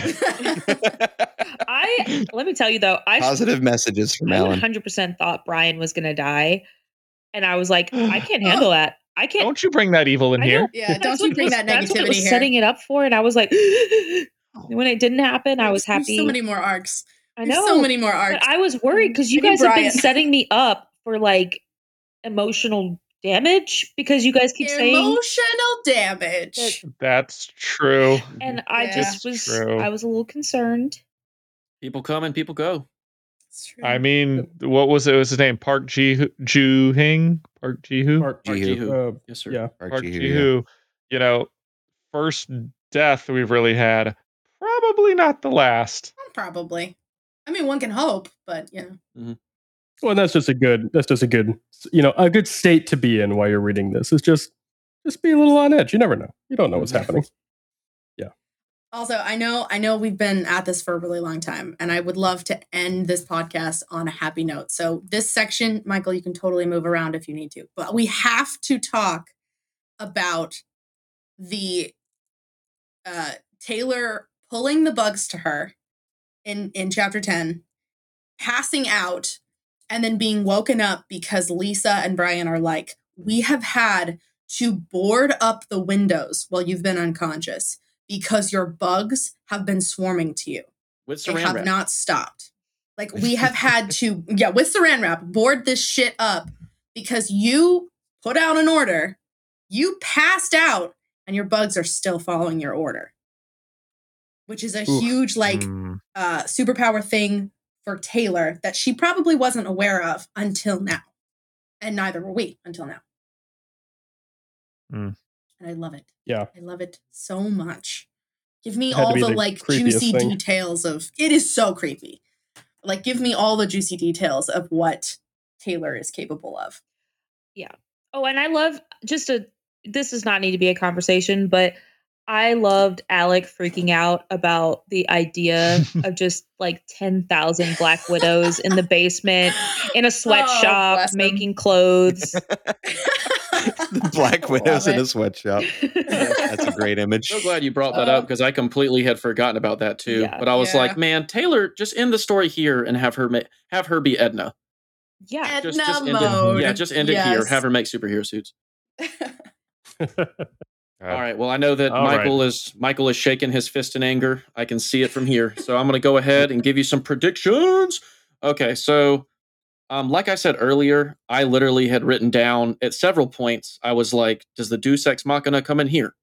Does the Deus Ex Machina come in here?" Because I just knew that Kaiser and Empire 88 and oh my god, I cannot think of her name, Purity, how they were all going to just swarm in and just start fighting the ABB. So since they haven't, I definitely think that there's going to be some gang wars going on. Since Lung is sprung out of jail, I definitely think that Kaiser, being the knight, is going to ride him since he's the dragon. So that's going to be awesome. Can't wait for White and Yellow to get together. That's going to be awesome. But then I thought about Brutus, and I had the same thing that Nick thought, where I was like, oh, she just saved a ton of dogs. So Brutus, just in my best Vin Diesel interpretation, is just like, we have a herd.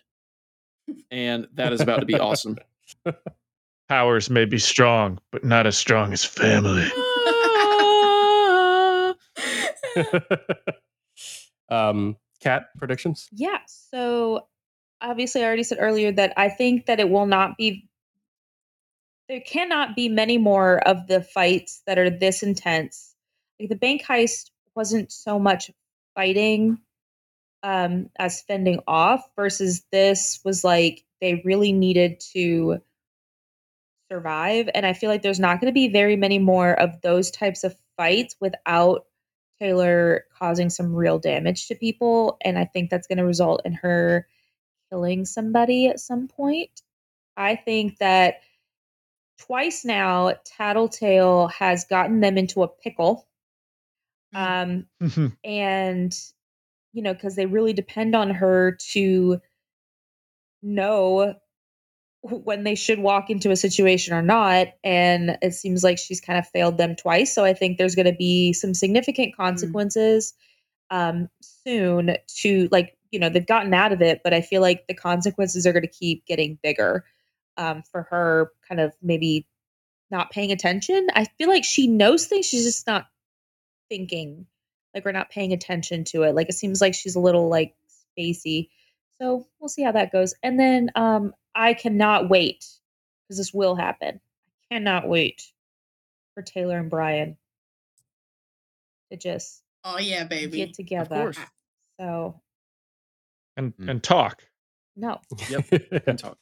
I mean, it's one of Exactly. Brian's I mean, I sexiest don't think it's qualities. going to be a smutty book. How I'm well just, he listens. you know, but maybe there will be some kissy something. I will say, Ew.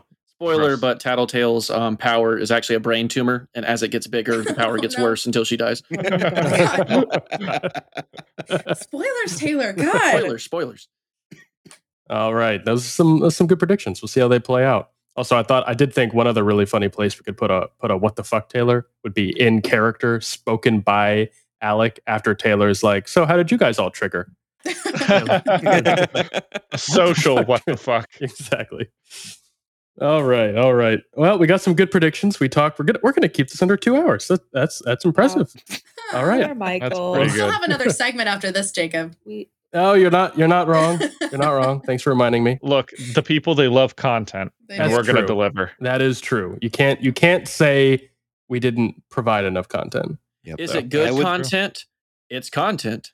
We'll see. You didn't say There's that. a We lot can of nitpick. Because bad content. So much. Depending on how complex future arcs get, maybe we should split them into 2 I episodes. was going but, to say you that know. as well. I was We're like, gonna- this is a lot, and I feel like we're going to have to start Yep. splitting things up. So Yeah, the arcs Yep. only get longer from here. Yeah. This is yeah, true. Yeah, complicated. Yep. It's just going to get to the point where it's like, Kat, tell Michael to tell Hannah to tell Alan to tell Jacob to tell Taylor to play us out. All right. Hey, Nick, can you tell Kat to tell Michael to tell Hannah? Exactly. Michael's like, Exactly. shut up. Yeah, we'll definitely keep that in mind moving forward. And for anyone who is listening and made it this far, congratulations. Thank you. We do really appreciate it. Please feel free to reach out to us. We'd love to hear from you, and keep reading along with us. This has been a lot of fun. A lot of fun for the new readers. Us returning to it has been a lot of fun, and we hope you're enjoying it as well. The tentative plan, I think we'll say next episode is Arc 5, although based on just recent conversations, we might split that up. But think in terms of Arc 5 for the next episode. And with that, we will say goodnight. And See you in Michael. part 2. Our podcast is available for viewers like you. Thank you. Play us out, Michael.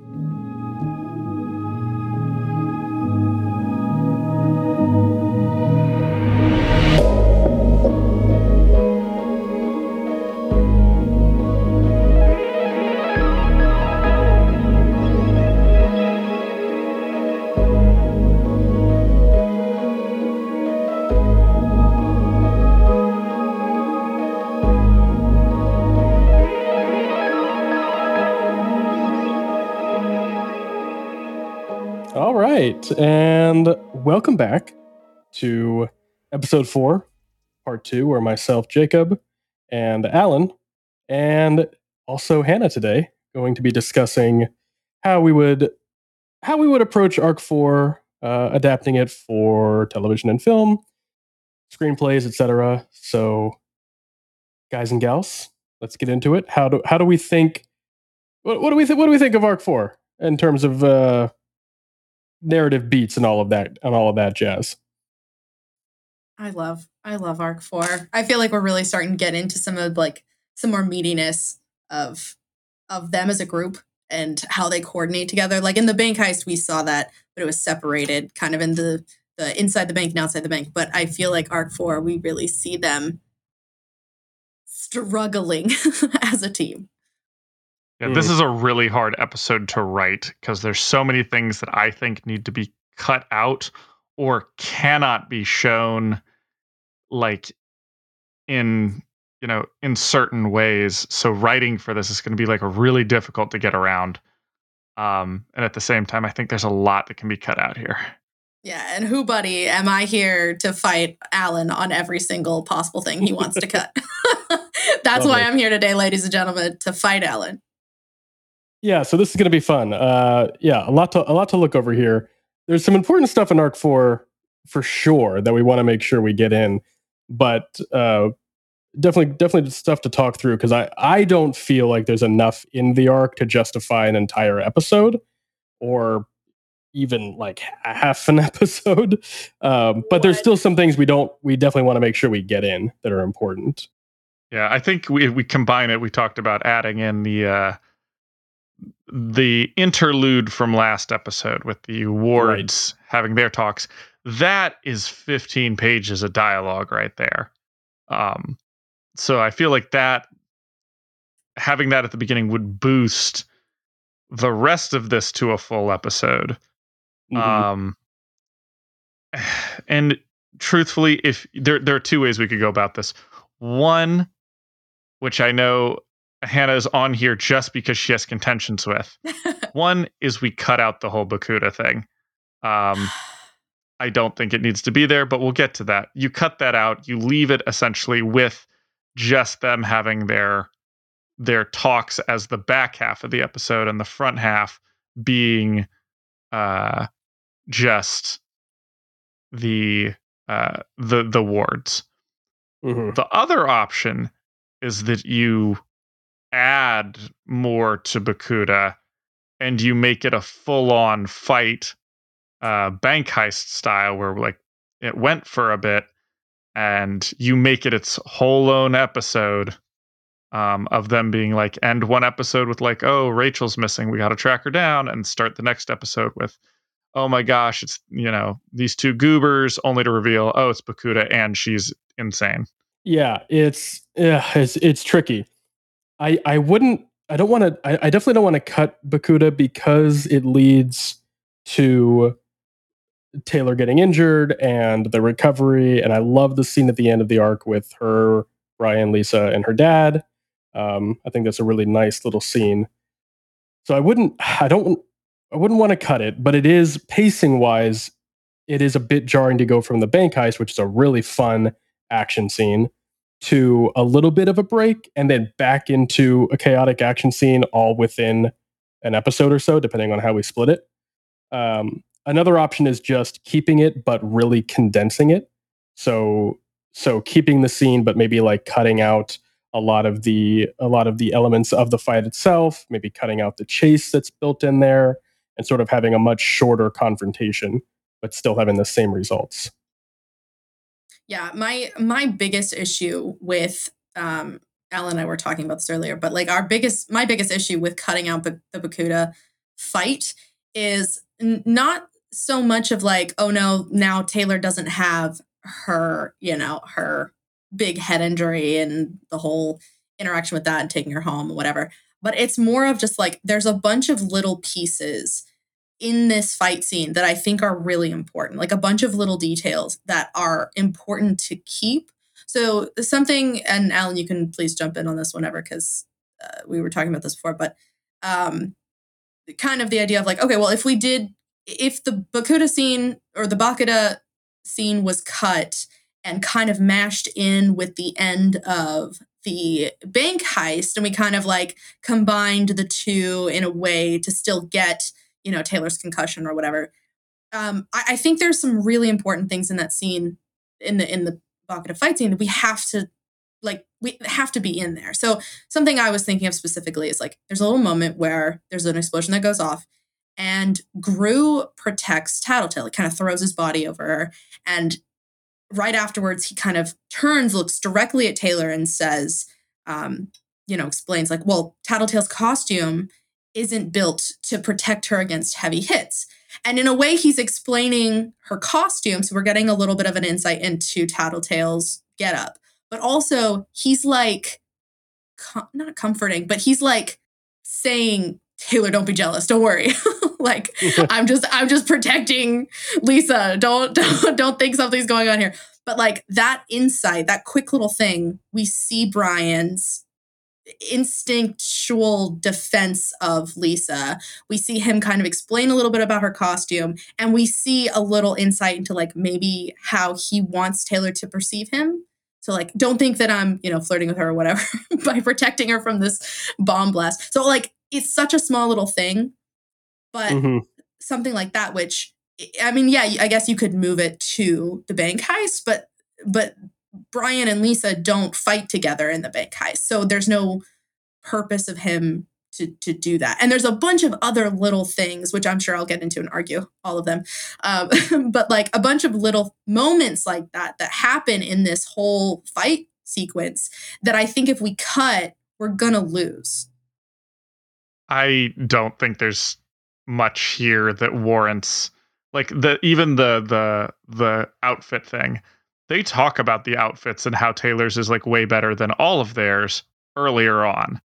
Like this shows it, but they already talked about it. Like and while it is a cool like, oh, look at him trying to defend, like, hey Taylor, don't be jealous. Like we kind of have the hint that Brian is already interested in Taylor, like that's already the case. Like I don't think anybody's under the impression that Taylor and Brian, or like Brian and Lisa are even a thing.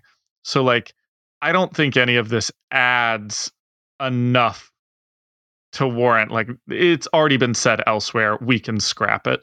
I understand where that's coming from, but I still think that this is just one of many small moments within this fight scene that if we're gonna cut, then we need to replace somewhere else, basically. Yeah, like this is a perfect time to make, like, to show what Bitch is up to, honestly.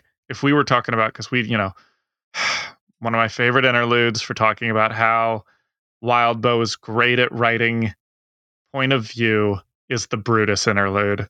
It's so good.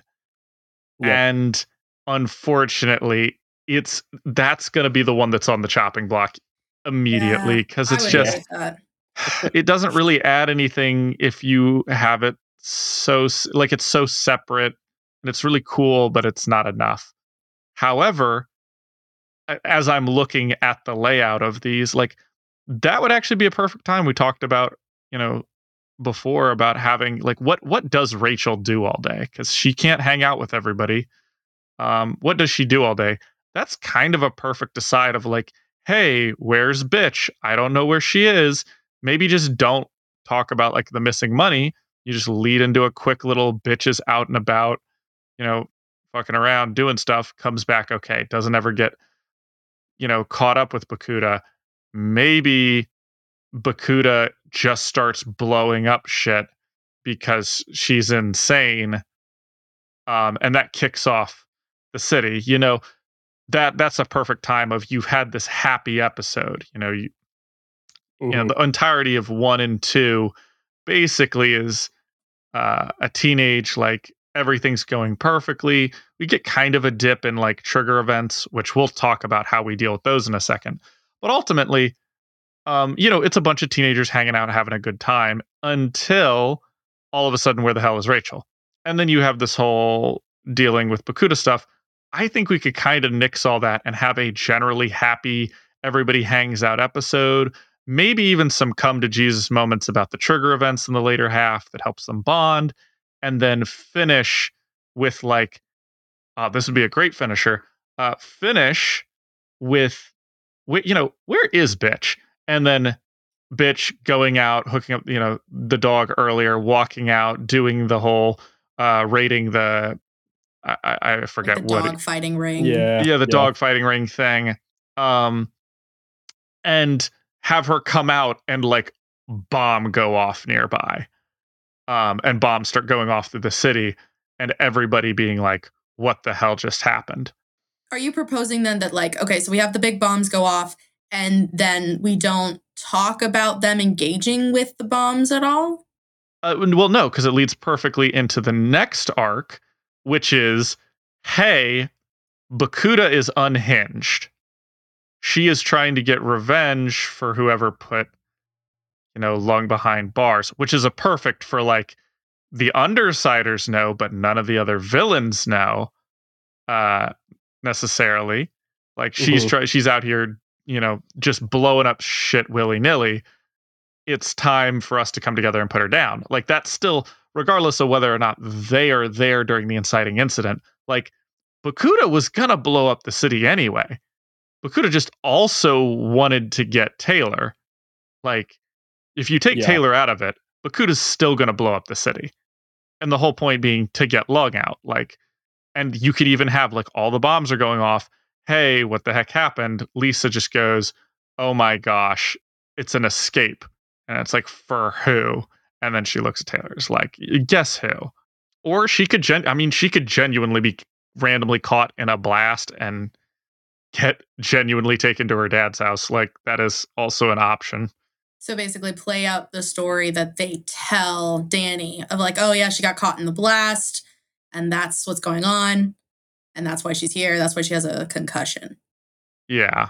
Yeah. And this is a great arc to sort of begin these conversations, because Alan and I have joked in the previous episode so far that the way Wildbow wrote Worm, the serialization of it, the nature of it, is very makes it very easy to adapt for television. It's just sort of written that way. He writes for cliffhangers. He writes for moments like that. So that type of framing is already sort of built in. But it's also 1.6 million words and 30 arcs that we have to condense. And another thing to consider too that we have to keep in mind is that as an audience, like if you're taking an audience that doesn't have any affiliation or knowledge of the source material and they're watching the show for the first time, Taylor's a fascinating character, really fun POV character, but you cannot devote even 90% of the show to one character's point of view, or you just fall into these sort of really long, drawn out arcs that take forever to complete. People get bored. You want to see other characters. People are going to have other favorite characters. Most people's favorite characters in a show is not the protagonist. It's going to be some cool side character, someone in the background. Yeah. The comparison I've been making as I've been rereading this is to, just for both POV and, because it's a similar concept, but Invincible on Amazon Prime. Invincible is your protagonist there, and he's a majority of the POV, but he's not the only character that the show follows. There's a few other characters that you cut to conveniently in order to get expand the world building, all this kind of stuff. And so I think we're definitely going to need some of that. I think having some sort of clip with Bitch is perfect, or either her getting caught or the dogfighting, if you want to do it. I think you need something like that in here. The Ward interlude is great. That's very helpful. We already have that. You could even do a couple quick clips of Bakuda and the ABB, things like that. So there's other ways we can sort of expand and reinforce, the ideas that we want to make sure get translated from the story to the series. With Bakuda's fight, I think the two big things there that we've already mentioned is, one, she has personal beef with Taylor, which I think is important. Especially because, not to spoil anything, but obviously it's not the last we see of Bakuda. She comes back. We want to build to that confrontation. And then, two, the bombs, right? So the terrorist attack, the freeing of Lung, all that kind of stuff is pretty important narratively. It helps sort of set up the next couple arcs.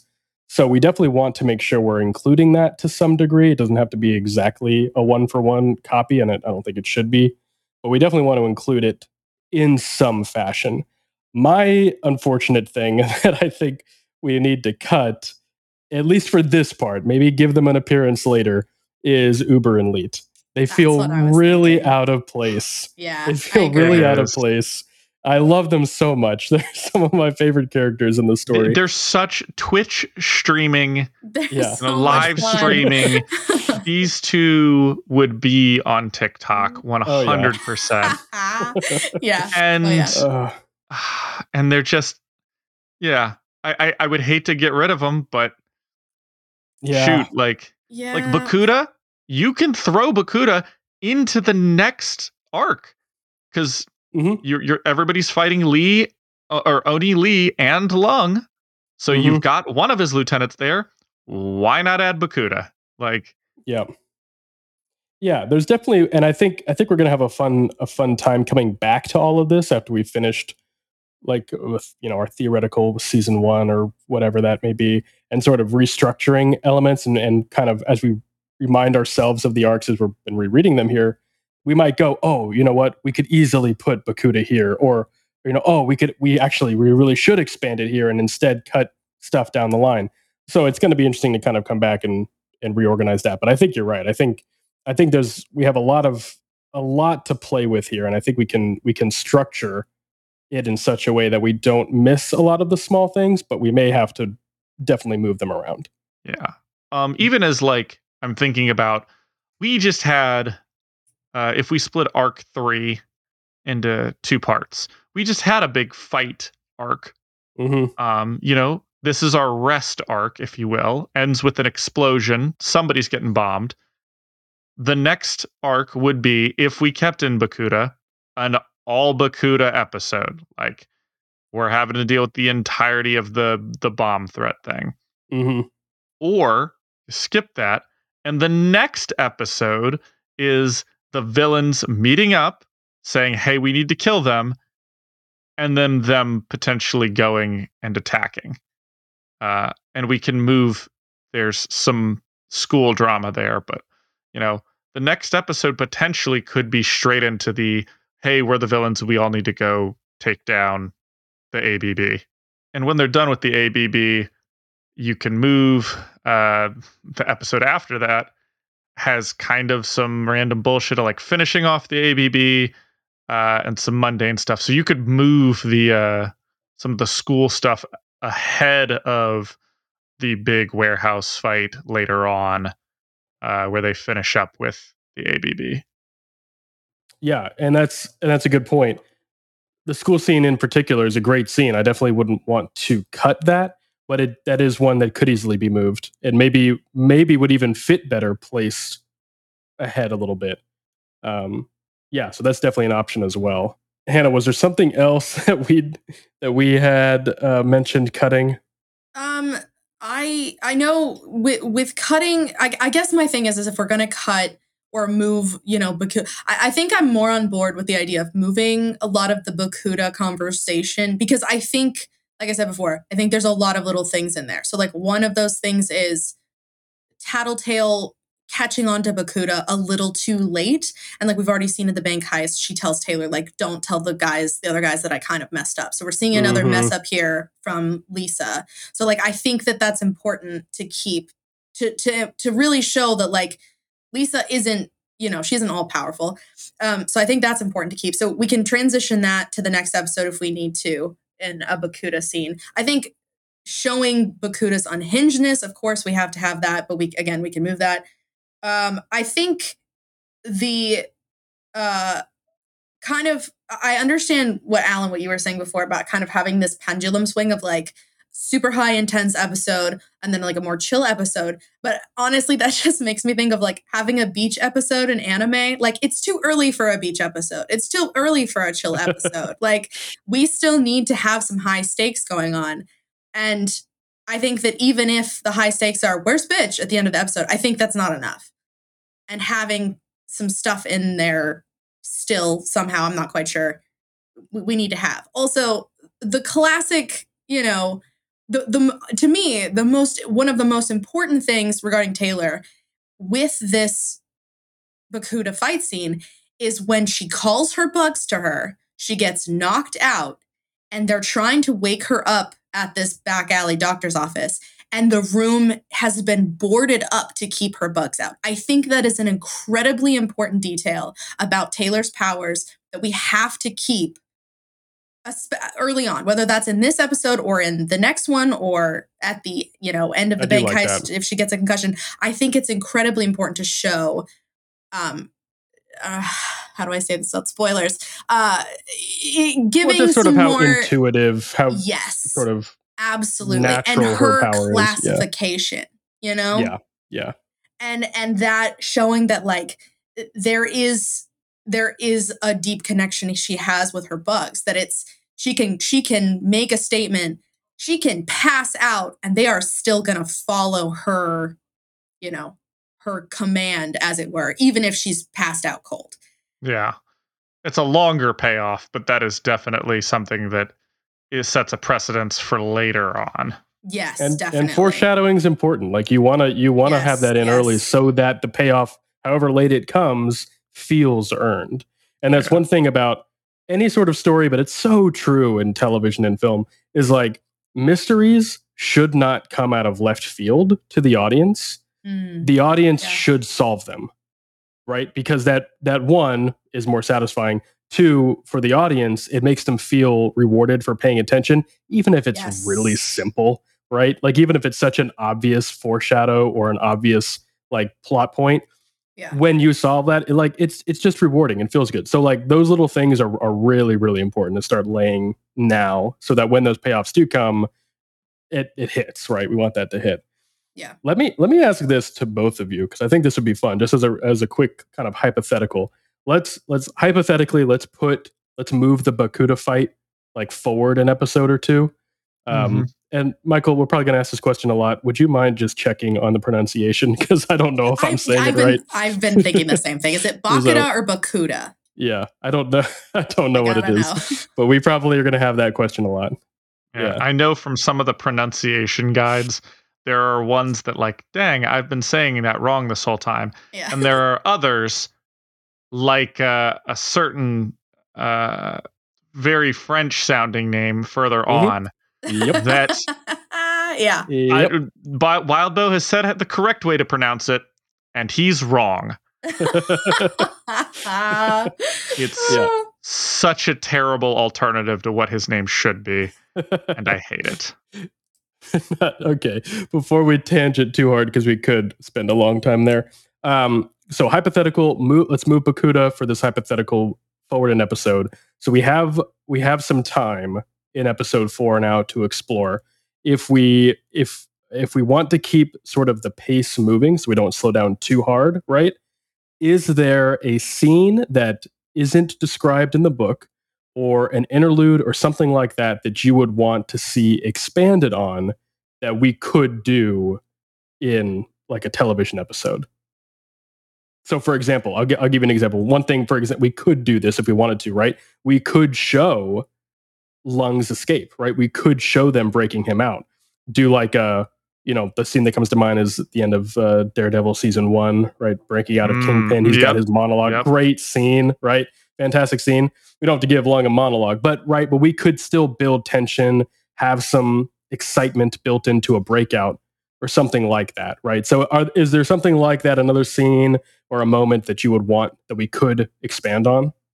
I mean, I like the idea of Bakuda either taking hostage a like newsroom, doing the whole, hey, everybody here's rigged and that I'm broadcasting this everywhere kind of ordeal. Bakuda's got that Joker unhinged mentality. Or just we as the audience see her being unhinged with a bunch of people, strapped up with bombs, and then all the city bombs going off, and her being like, yeah, like go do my bidding now.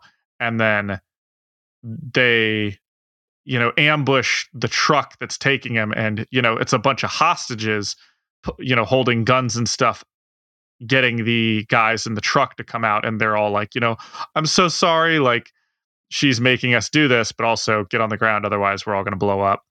And then of course she breaks Lung out, and Lung's like, I've got a bone to pick with someone. Don't say who. And Bakuda, just the bombs are going off all over the city at that point. I think it's great pan up through the city as things are on fire and just Yeah, I agree. I do like the idea of showing, more of all the bombs that are going off, because then when Lisa tells Taylor's dad, Danny, later of like, oh, well, you saw the bombs going off, right? Well, yeah, we got caught in that. Of like, yeah, these are everywhere. Like they are going off all over the place. It's not just a couple spots here or there. It is a huge distraction. So I think potentially having more of that I'd be cool with. I can't think of anything else specifically with this that comes to mind. Although what Alan said earlier about having that like bitch and is it Brutus? Brutus. Brutus, yeah. It's so good. It's so good. I do really like that. I do want to. I think it's important to give each of the Undersiders some moments. So I think that a scene for bitch would be great. Another thing we haven't talked about, but who does get an opportunity to really shine in the Bakuda fight is Regent. Right? We don't really see him. We see him shine a little bit in the bank heist, but not much. But he's got a lot of great moments in this fight that, again, if we're going to move it or cut it or shorten it, we want to make sure we're not forgetting about him, because he's the type of character that's going to have fans. As people are going to like all the Undersiders are. So it's important that they all have moments that we can highlight too.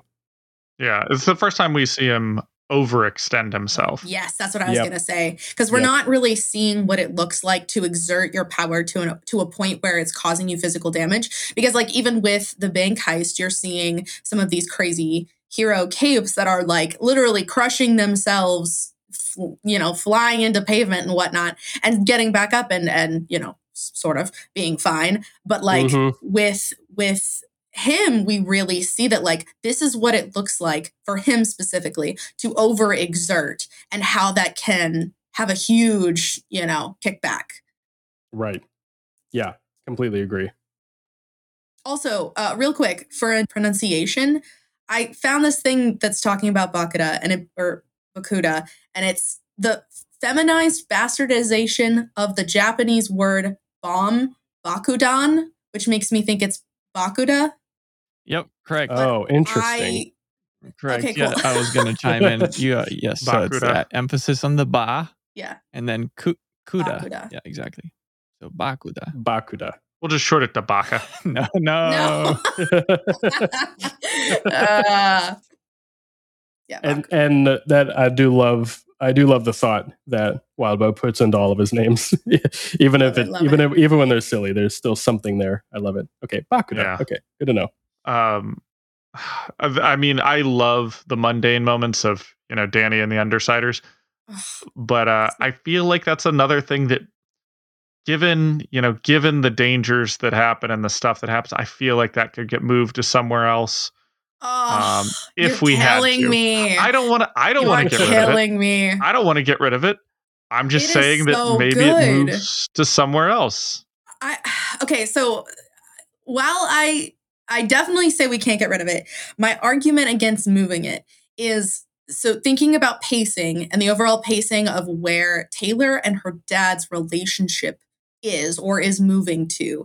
We have very much the beginning. They are not talking. They're not communicating. To, okay, she's with the Undersiders. She's communicating more now. She's opening up a little bit. She seems happier. He's recognizing it, but clearly she's holding back. This moment of them, he's making her, bagels, and they're all sitting on the couch, and he's met the Undersiders now. There is such a moment of like shared understanding, maybe, of like Taylor and Danny are getting a little bit closer in this moment, where Taylor has, not on purpose, obviously, because she was passed out and concussed, but like has let Danny into part of her world a little bit, which he has felt so much on the outside of, that this is in a way starting to repair the damage that has been between them for so long. And I think it's a good place to have it, to have this kind of point where maybe Danny is feeling like, obviously this is a terrible thing to happen to Taylor, but we are, repairing things slowly. She's letting me back in.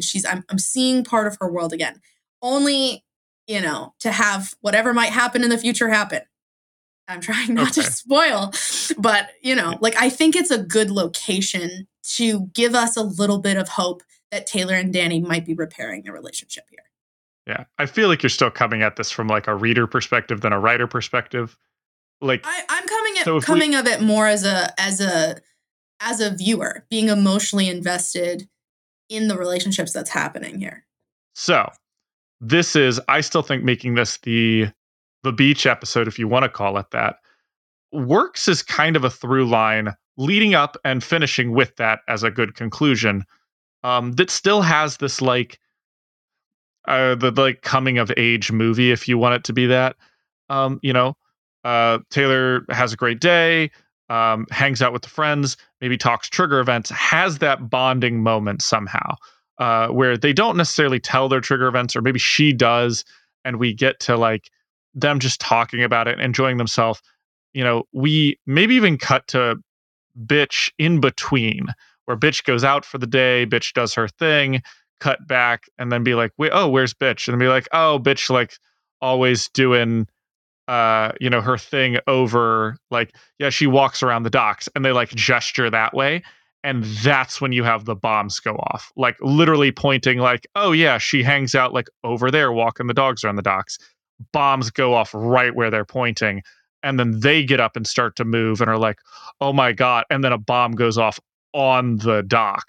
They start waking up on the beach. Taylor got the brunt of it somehow. Like, you know, you don't have to explain exactly how, but Taylor got the brunt of the bomb. And they, you know, they wake up, they're hauling her somewhere, and then they end up at the house.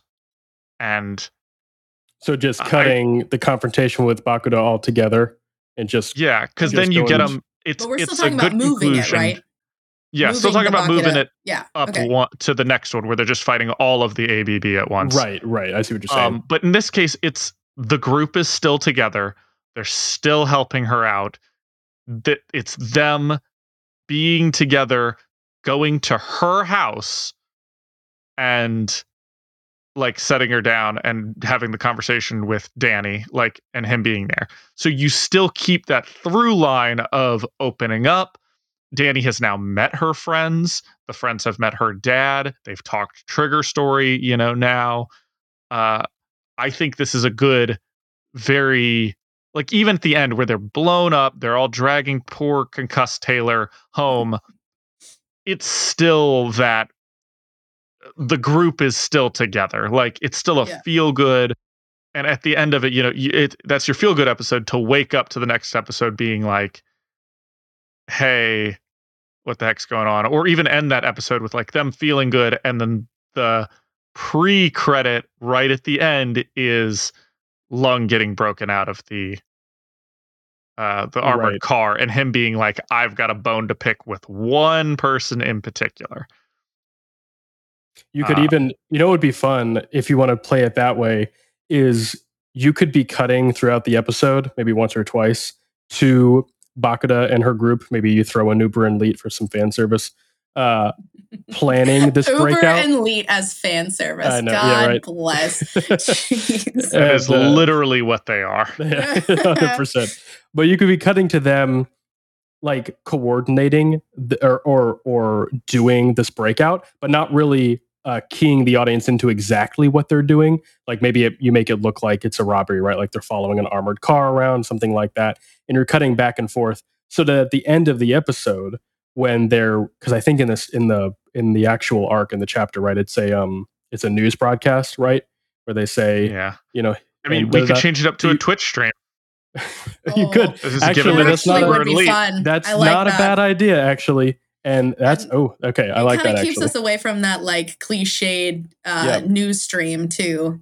I mean, now either way, we are literally moving to the cliched Twitch stream, which is what we do nowadays. See the new Batman movie. But either way, or you know what, you could even combine it. So like you do them. They're relaxing. They're having fun. You get the nice moment of them at home.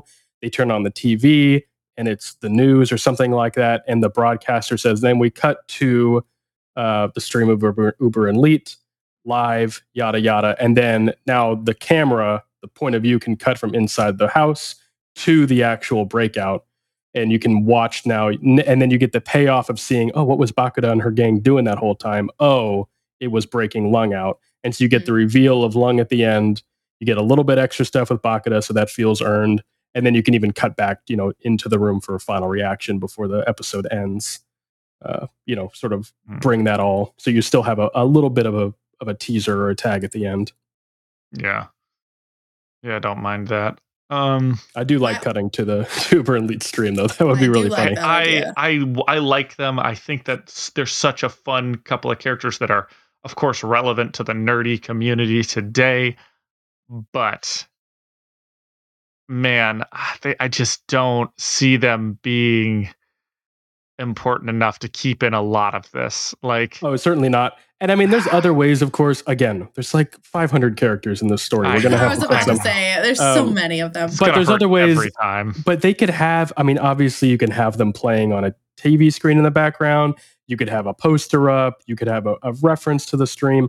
You know, you could put we can drop Easter eggs throughout the story and other parts where fans of the serial can point, and say, hey, there they are. But yeah, no, I mean, obviously we're gonna have to trim or cut a lot of characters, and they're on that chopping block for sure. Yeah, and then I think you move the Purity episode, Oh yeah, of course, to the opener to the next episode. Has to be moved. Yeah, Yeah, I I mean, mean, we didn't really honestly, mention that, but yeah, that was pretty. I'd be okay skipping it almost. I am too. I think it's definitely, interesting, gives a little bit of a, peek into the leader, but to me, it doesn't, I don't feel like it offers the same amount of insight, as some of our other. The only thing have. that I like that it does, and this is I'm gonna stay as vague as possible here. The only thing that I like that it does is that at this moment we don't know who's bankrolling the Undersiders, and there's several options. There's several options, and I like the idea of introducing a few of these options, which we have been doing, just to sort of keep everyone guessing. And that interlude does a great job of that. That's true. And you don't have to do the whole interlude, because I agree. I don't think it really works to do that whole story with Purity and all of that. But even just having a moment or something like that we could cut to, maybe reword it a bit, we should definitely play around with that. Well, I have a thought. Yeah. Okay. So what if we did like in this moment when we're at the end, where we're showing the bombs going off, we're showing, a kind of shocked Danny and grim Undersiders on the couch. We're, swapping back and forth. We're realizing, oh my God, Lung is out, they're all sitting there and they're like, what's going on? Lisa's like, oh my God, they're letting Lung out, blah, blah. We have a moment up in this skyscraper overlooking the city of this guy standing at a window. And, kind of like we have a slow pan out and he turns, and is it Purity or Unity? I can never remember. Purity. Yeah. Purity is kind of there glowing beside him. And he like gives her this look, and they don't even have to talk. It's just kind of, oh, who's this person? Who's this person looking down? Who's this glowing person? Okay, who are you? And so we have an understanding of like, who's this glowing person? Who is this scary man up in a building overlooking the city who's clearly in a position of power? Like having these characters potentially in a place where we recognize them when we see them again later, and playing that up a little bit more. I with the conspiracy theory of like who is the employer, I think the way that you word the conversation between the two, they had it, you could very make it sound like how the Undersiders have been put together, and allude that Max is in fact the one who's done this. Also for future seasons, this is a little bit of an important show of Theo. Yes. But yeah. Theo does. Oh my God, that's so spoilery. Theo does get important stuff later on. For what we would consider season 2. Theo does get enough face time there that this would be just kind of a tease. So we really don't even need him there. I mean, heck, if we're going to condense it to a tease, we could put Theo up there too. How spoilery are we getting, you guys? How spoilery is this getting? You know what? We're fine. No one has to. If they Google stuff, if anyone who doesn't know and they're going to Google, that's on them. Also, what did I say? Theo is important? Okay. Yeah. He's a character. So's Purity. So's Max. All of them are important, except apparently Uber and Lead. They're not important. That is true. They're just beloved. Yeah, They but I mean, are you could even beloved. put Theo in the penthouse with them. You could have him in the background. You know, if you wanted to restructure this, condense it. But Yeah, I mean, but there is a small bit later that I think also we can cut out because yeah, that also involves Purity. That I'll be honest, I glaze over every time I read. So that's probably an indication that in the future it's going to get cut. fair enough. Fair enough. We'll definitely reach there. I think we're getting a little long on time, so let's touch on probably the last important thing in this arc that we haven't really mentioned, but I think is worth some discussion, which is the discussion they have about their trigger events, Ooh. which is a great bit of writing when you're reading it as a reader, but is a bit difficult to convey visually, but is still really important. So we Mhm. definitely don't want to cut it, I feel like. Yeah. Yeah, Alan and I, was one of the things we had talked about earlier. Alan actually had a great idea for this. Go ahead. Go, Alan. Oh. Well, I had the idea of all the. I'm not even sure I'm going to be talking about the same one, but I would love for this to be just for any time we talk about trigger events, a 15-second, very dark clip. You're very horror movie-esque.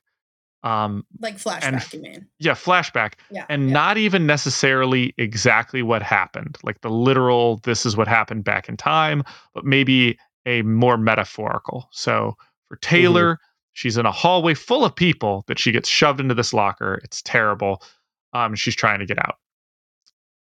I think we go the metaphorical route, dark hallway, panning towards the locker that's getting banged on, the flickering lights, the bugs, the blood, all that.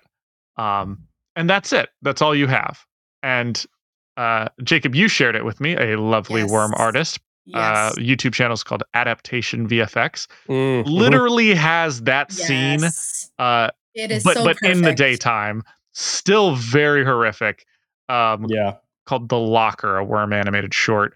But I think as we talk about the extra stuff that happens during trigger events, there's a debate whether we put that now or whether we put that later.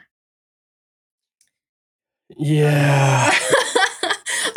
I really love that video. I think it literally shot for shot is perfect. I think it could be shortened a little bit, but that slow pan towards the locker, her banging on it, the flicker of, between the outside view and the inside view, the close up of the bugs, the claustrophobicness of that moment. It doesn't have to be long. Literally, like Alan said, 15 seconds. Keep it super, super short.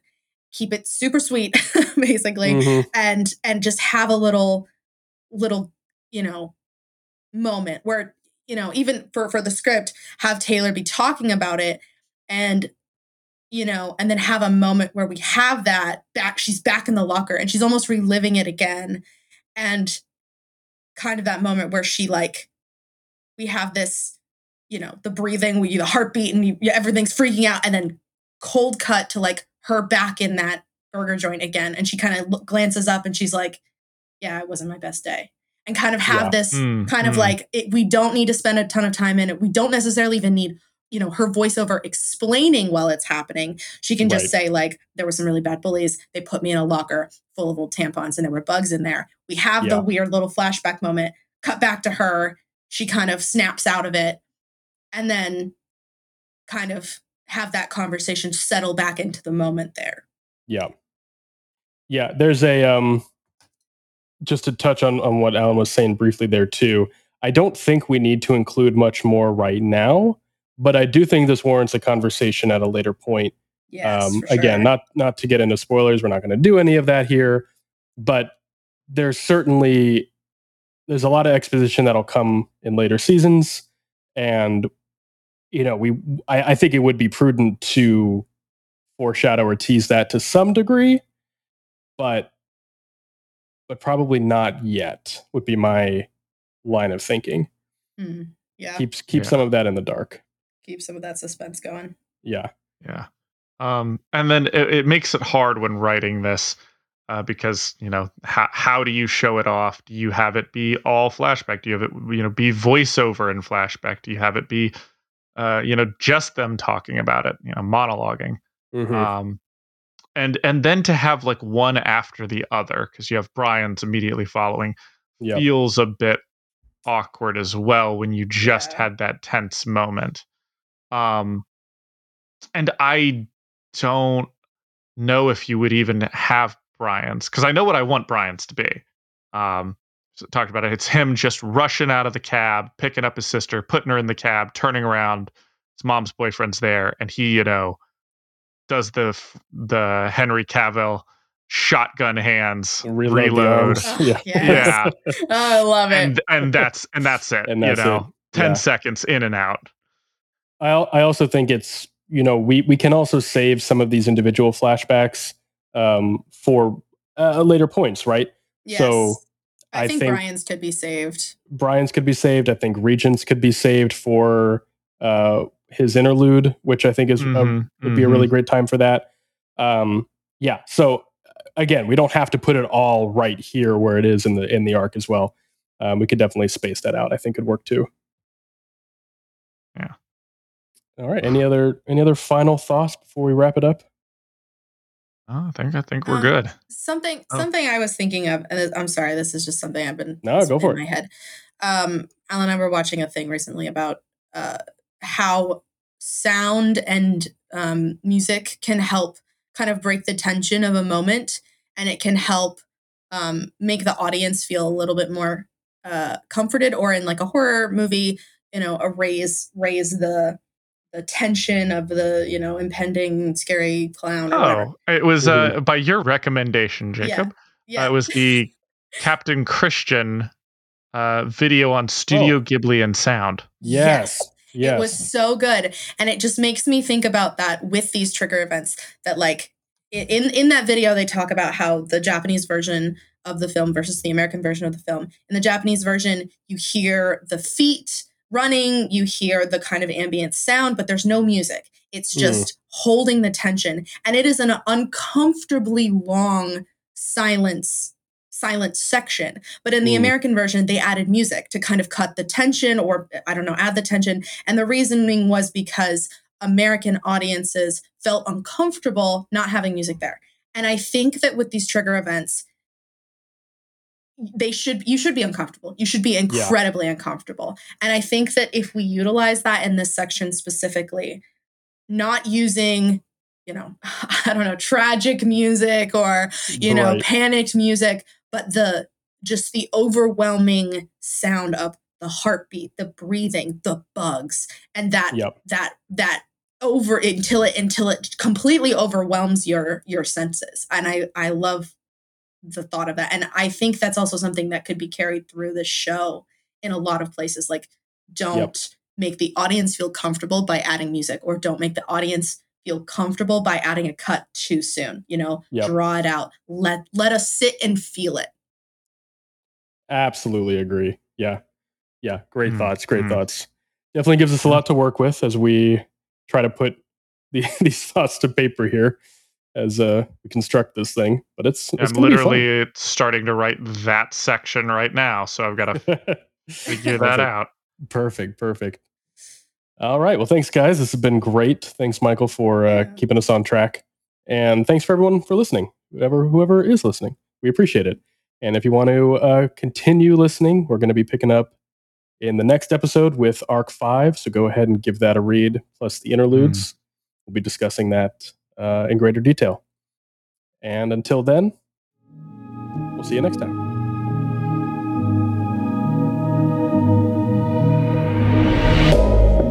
Thank you so much for listening. Read along with us at parahumans.wordpress.com. We'd love to hear your thoughts. What did you love? What did you hate? Anything you think we missed, etc., as long as it's kind. If you'd like to get in touch, you can find us on Twitter, Threads, Instagram, TikTok, and Reddit at Brockton Bay, BC, or click the link in the description.